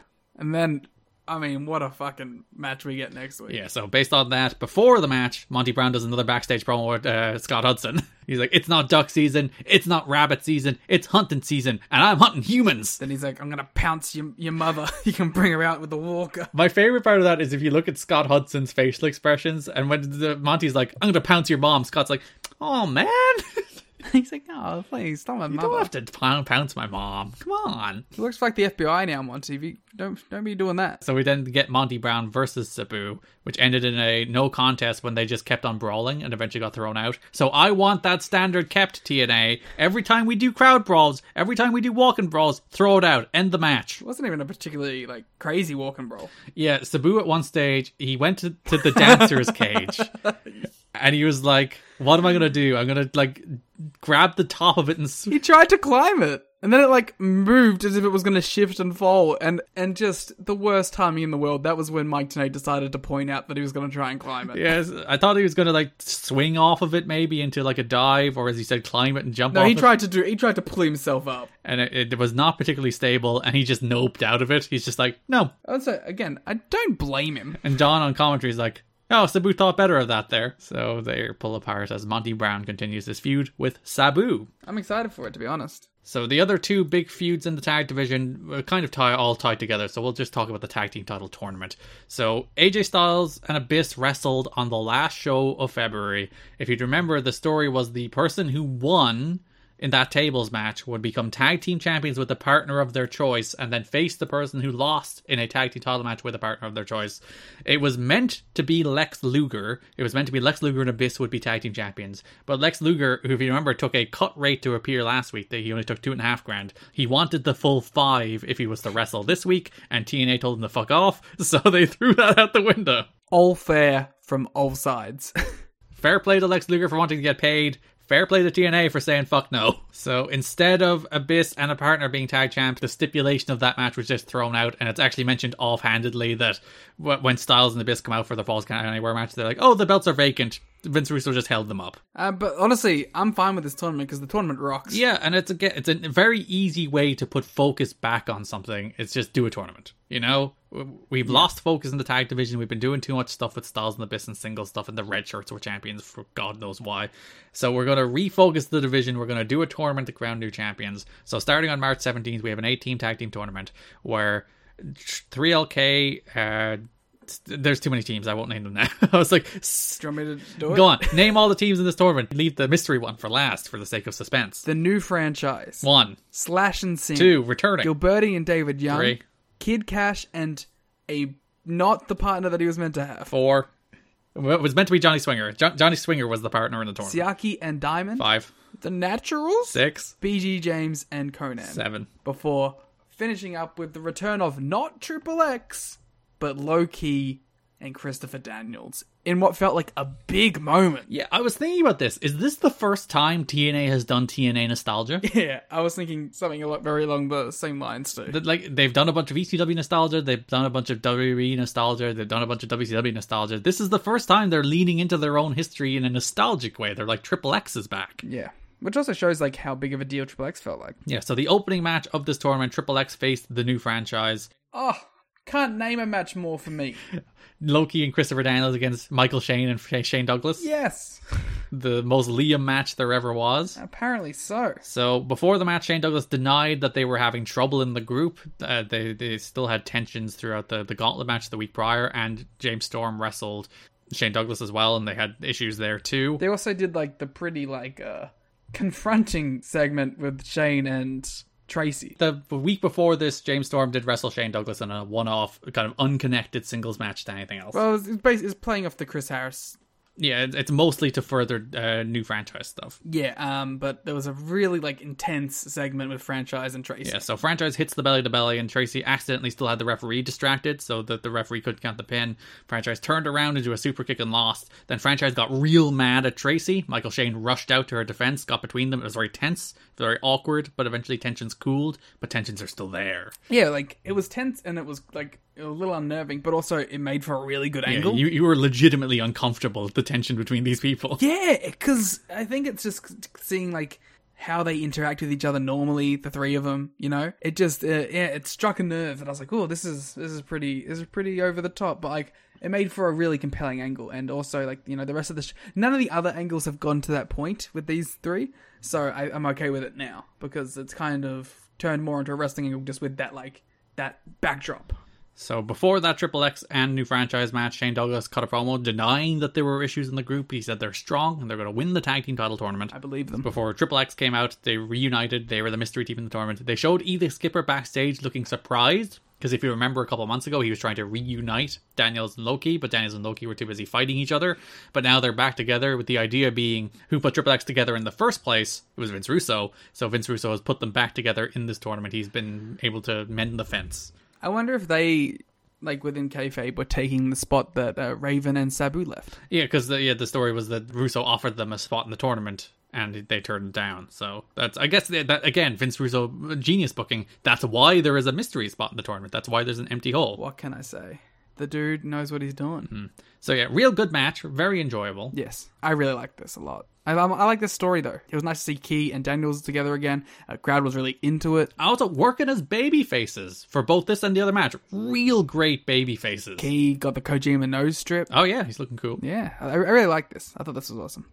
Yeah, so Tracy accidentally smashed Shane with her cast, allowing Triple X to hit the Powerplex and win. Then Shane and Tracy argued. Tracy went to slap Shane, but Franchise cooled everybody off, but then Michael Shane stormed out. Yeah, I thought this was a little jarring from the last week's segment, but then as the rest of the shows of the month kind of came out, you understood what they're going through. Everyone has different problems with everyone. So Scott Hudson was backstage with Disco and David Young with Trinity. Disco says he needs the master, the spine buster, not the clown scared guy to show up for this tournament. Then Cash walks in without Swinger. Cash said he told Swinger to stay home because Cash can't trust Disco and Young after last week, after they broke up in the gauntlet match. So he found a new partner from his roots, his personal family. I like that he's like, I especially can't trust you to Trinity. And it's like, you know that you did everything, right? You were the problem here, Kid Cash. Johnny Swinger was meant to be his partner, but his wife went into labor the night before, so that's why Johnny Swinger wasn't here. And I'm sure there was some backstage stories about wrestlers being like, why isn't he here anyway? No, the only one was that not only did they not know that his wife was pregnant, also, a lot of wrestlers didn't know he was married, so... Simon Diamond's mentioned it multiple times. Best man at the wedding thing. You're not paying attention to the show? Jesus Christ. But yes, so that's why Swinger wasn't there to be Cash's partner. It's in his name. He's swinging. I just find it interesting how, like, as a stroke of fortune, that is how Kid Cash's partner ends up being Dallas, better known as Lance Hoyt. And spoilers. Dallas stays around for a long period of time in TNA, and Swinger doesn't. So what if, Swinger's wife went into labor like the day after this show? Would TNA history be different? No. Probably not. So Slash and Sin returned without James Mitchell. It's nice to see Slash and Sin. I still miss Brian Lee. Yeah. They got a Brian Lee mention on this show. So yeah, Slash and Sin returned for the Tag Team Title tournament. They beat Glenn Gilberti and David Young. Slash pins Young with the Eye of the Storm. 0-18. Or the Whirly Bird. I take umbrage with their 0-18 idea. Literally won last week. They literally pointed out too. They're like, David, when was the last time you won? It's like, I beat the Clowns. It's like, but you didn't score the pin. It's like, that's not how win-loss records work, TNA. Okay, Glenn, you also didn't win. You lost too. I don't know. I think, did they mean singles matches? No, they literally pointed it out. The 0-8. He hasn't had 18 singles matches in TNA. Do they mean straight tags and single matches? No. I'm trying to give them way out here. They just don't know how win-loss records work. Oh. Well, they know, they're just ignoring it. They cannot do a sports-based product. They've decided David Young is 0-18, and he's on a loss streak. Mm-hmm. So we had the third match in the tournament, which was Kid Cash and his pal, which is Dallas, who was unnamed, and Mike Tenay and Don West had to do this entire match without giving him a name. They should be like, it's Shadow. They should know who he was. He wrestled twice on Explosion as Shadow before this, so they should be like, yeah, we understand. I hate to be the bearer of bad news, but I'm done with Sonny Siaki, man. Yeah. I'm not done with Simon Diamond. I still like Simon Diamond. Even though there's a moment in this match where freaking Dallas hits him with a slam, he pins him, and it's the classic referee counts 1, referee counts 2. Simon Diamond doesn't kick out, and Dallas just kind of gets off the pin, and the referee doesn't count 3. What is with people in this company not kicking out of fucking pins? It's happened like 5 times. Maybe he thought that was the finish. He's like, maybe he just wanted the match to end. He just wanted to get out of there because he's losing. Yeah. So it's Dallas hits Siaki in the head with a pipe, allowing Cash to score the pin. Cool. But yeah, I agree with you that Siaki is just a guy who's there. It's like D'Lo, and I blame Siaki more for than I do D'Lo, because I don't blame D'Lo for the state of which D'Lo's in at all. It's not D'Lo's fault, even remotely, because D'Lo's cool and good. I think Siaki just shouldn't have left the X Division.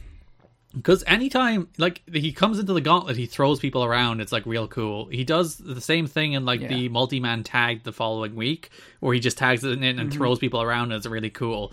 And anytime he does that, it's cool. Anytime he's, like, grabbing a headlock and working, like, a 1970s style wrestling match, it's like, dude, do something. He probably would have benefited more from being an X Division guy for a couple more years, and just being around those guys. Yeah, just working with AJ and working with Jerry, and, you know, when you get into Sabin and Shelley and Strong and Aries, He'd have good matches with those people, and he'd get better as a wrestler with those people. Yeah. I think just a guy that was miscast. And then the last of the first round matches, the Naturals defeated BG James and Conan. Yeah, it's actually nice to see the Naturals. So the story of this one was Conan was nowhere to be seen, and Killings had a match later in the show against Abyss, so BG had to fly solo. That story, by the way, was a shoot. Conan also arrived late. He missed his flight and didn't get to the building until 5 minutes before his match was scheduled to start. They had already, on the show, talked about Conan not being there and had prepared for a handicap match. Because when you think about it, the way it plays out kind of buries Conan. Yeah. And that, like, if the Naturals beat BG 2-on-1, it's fine. But, like, he makes the big triumphant save and then loses. He makes the big triumphant save, he runs out, he runs wild, and then gets pinned. So it's like, what a dork. But I guess that is the punishment you have for missing your flight. My favorite part of this is that Mike Tenay on commentary mentions that Conan is wrestling in street clothes, which is a basketball jersey and jeans, which is what he always wrestles in. No, it's very different. He occasionally wears a football jersey and jeans. Yes, that is the go-to. Or he'll take the jersey off, you know. Only occasionally. That's for the big matches. Conan does a great, like, a minute of Conan's matches always rule, because he has a great hot tag comeback. We say this every Conan But match. he has nothing else. It's just that he comes in, he hits his moves, he gets out, and Conan looks great, and he hits his lines, and he does his promos, and Conan looks great. And you know what? I fucking respect it. Get in there, make your money, and don't get hurt. So then, last show of the month, we have the 2 semi-final matches, starting with Triple X against the Naturals. This kind of bang. Yeah, again, putting the Naturals in there as good heels, in there with Daniels and Loki as like good baby faces, especially Daniels getting the hot tag in this match. Great hot tag from Daniels.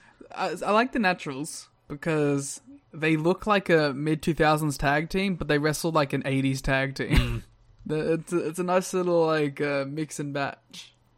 And Loki is back to hitting people real hard. Yeah, sure is. He walloped Franchise with that kick, but like Franchise didn't get down for us, just smacked him right in the chest. Yeah, all of his kicks, all of his chops, he's sinking those bad boys in. Love Loki. The Naturals, the whole thing is that they've been throwing powder in people's eyes and hitting them with chairs. So Andy Douglas had the powder, but then Loki kicked the powder into Shane Douglas's, Andy Douglas's eyes. It doesn't get any better. And then Triple X hit the Powerplex for the win. Then there was tension between Daniels and Loki all of a sudden, but Loki extends the hand and Daniels shakes it, and they're pals. Good. They should be pals. And then the other semi-final match was Kid Cash and Dallas, who has officially been named Dallas. Yeah, and like Scott, like he just like pretended that he knew. Yeah. He just like, and Dallas, how are you? It's like, oh, okay. I seem to like named him on the internet or something during the week. Internet. They have a website. Wow. NWATNA.com. TNAChad.com. ZombieWCW.com. You could also go there. So Kid Cash and Dallas defeated Slash and Sin in the semifinals to advance to face Triple X in the final and the other America's X Cup next month. So that show will be Team UK against Team Mexico with a main event of Triple X versus Kid Cash and Dallas. Mm-hmm. Dallas won with the blackout, by the way, which is a cool move. I thought it was going to be a way bigger reaction. Again, it's the kind of thing where it's like, one, it's the Asylum crowd who don't react to anything, unless it's the ICP where they go absolutely batshit. Should have strapped up Violent J, world champ. So that brings us to the last show of the month, where we did have that 4-way tag team match, where it was D'Lo and Apollo defeating Simon Diamond and Sonny Siaki, Daniel Brody and David Young, and the new franchise to become number 1 contenders. Apollo just walks out, they call him Apollo, they pull his mask off, and he's just unmasked Apollo now. I like that even Don West is like, of course, it's Apollo. It's just Apollo. He's just Apollo again. We even had a match last month where he faced Abyss. Don't worry about it. Where if he lost, he'd be unmasked. And now he just walks out. Don't worry, Garrett. Don't. It's Apollo. There's no need to get fired up about this. Strolls out, and he pulls the mask off. There's no need to get mad about this. It's Apollo. Franchise and Michael Shane get into it again when Franchise wants him to cheat, so Michael Shane walks out, Franchise follows him out. Swinger comes out, hits Diamond with a chair, but the pin was broken up, but then Apollo won with a TKO anyway. So we don't currently have tag team champions, but we do have number 1 contenders for the tag team titles. Great. So D'Lo and Apollo will face the winner of Triple X against Kid Cash and Dallas. Just as I was getting excited for the tag team titles. You have D'Lo and Apollo ruining everything. A little bit. So that's it. That's the month of March 2004. Again, another interesting rebuilding month, like the 5th interesting rebuilding month we've had in TNA history so far. Yes. But it does feel like they're establishing directions toward building toward being on television, and those directions are good. They made the world title feel important. They have a real world title scene. They're fleshed out the tag division and the X division to have like a proper division and not just 2 teams. They have good undercard feuds like Monty and Sabu. Yeah, a good month on the whole. It started off a little dull. I think I liked it more, like, revisiting it and talking about it. But as it got towards the end, I was like, yeah, you know, things are looking good. It looks like they're trimming the fat a little bit. Everything feels a bit more important. It has an aura of big-time pro wrestling, which we haven't really seen for a while. So let's go very quickly show by show. NWTNA pay-per-view number 84. You got anything from this show? So BG James joined commentary for the 10-man tag on this match. And I went, no! And Mike Tenay said the line, who better to add insight than BG James? And Mike, I can think of lots of people, frankly. This is your guy. Mike Tenay or BG? I mean, take it as you wish. But... when Raven is giving out about the fact that he hasn't gotten a title shot, he says the classic, what about me? What about Raven line? To which Don responds, he's got a good point. No, he doesn't. The Naturals try and attack Raven and Sabu in this. We barely mentioned it, but Sabu does a moonsault where he comes down foot first on Chase Stevens' head. Yeah, it was really rough. Clowns. Do you think the Clowns wanted to join the ICP? No. I also don't think they're clowns. They are clowns. I don't think they're clowns. Well, he's the Japanese gods of prosperity, but that might also be a clown. There's no way of proving otherwise. It feels insensitive. Clowns are prosperous. I don't want to talk about clowns. I think you're just mad at the clowns bullying you. Wouldn't you? Hey, clowns have never bullied me. I'm too tough. Ooh.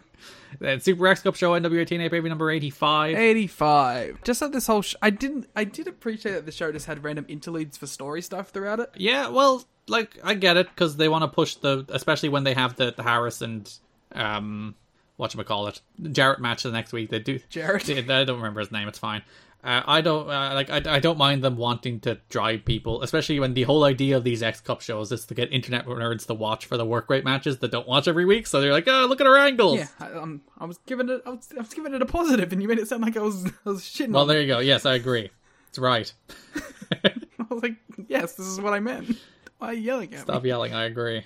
Johnny Devine had a real sweet float over into a test drive. Johnny Devine's pretty cool. He's one of those wrestlers who's maybe not great, but he does innovative stuff. Is this the same Johnny Devine that ends up with Team 3D? Yes, in Paparazzi Productions and all that, yeah.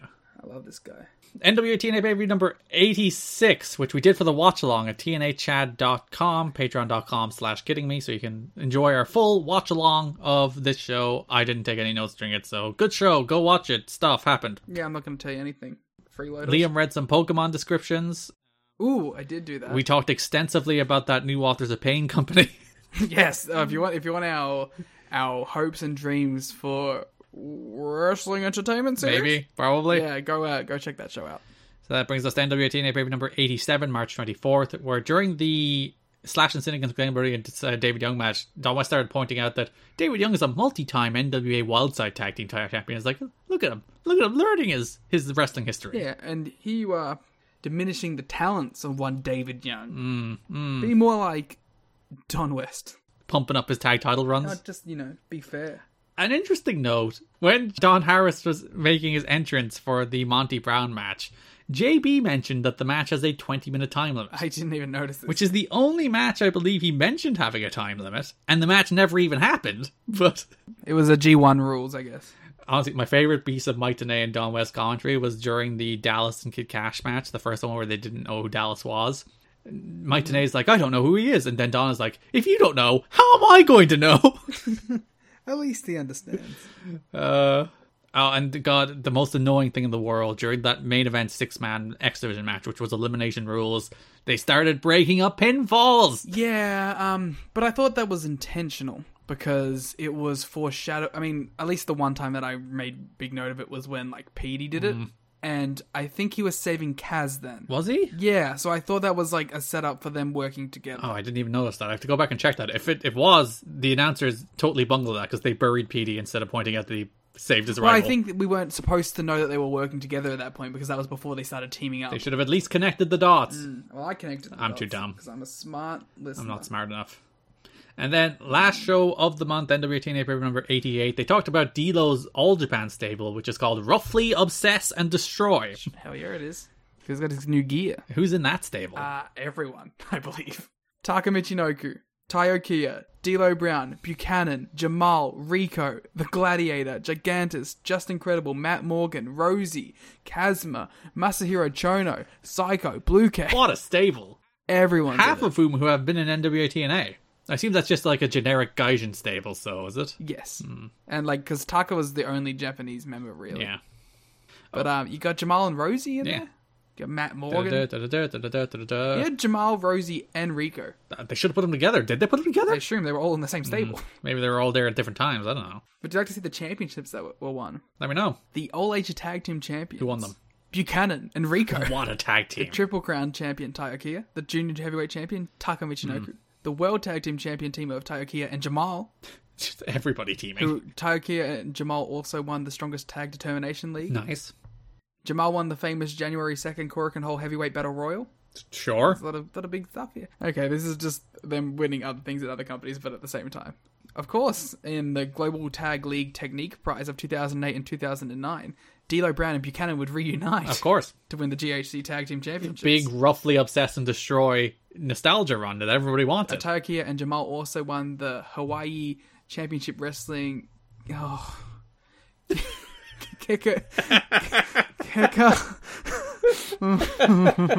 Heritage Tag Team Championships. Oh, good pronunciation there, Liam. Kekalike UK Heritage Tag Team Championships. This is what you get for reading things on the podcast. It is 12:30 a.m. My last note, we mentioned the tables collapsing. It was in the Monty and Sabu match that the table just collapsed under Monty's weight. And he committed to it, though. I will mention, once again, step off the chair into double rotation black hole slam. It was so good. Just give it. I have the clip. I'll post it right after we finish recording. Yeah.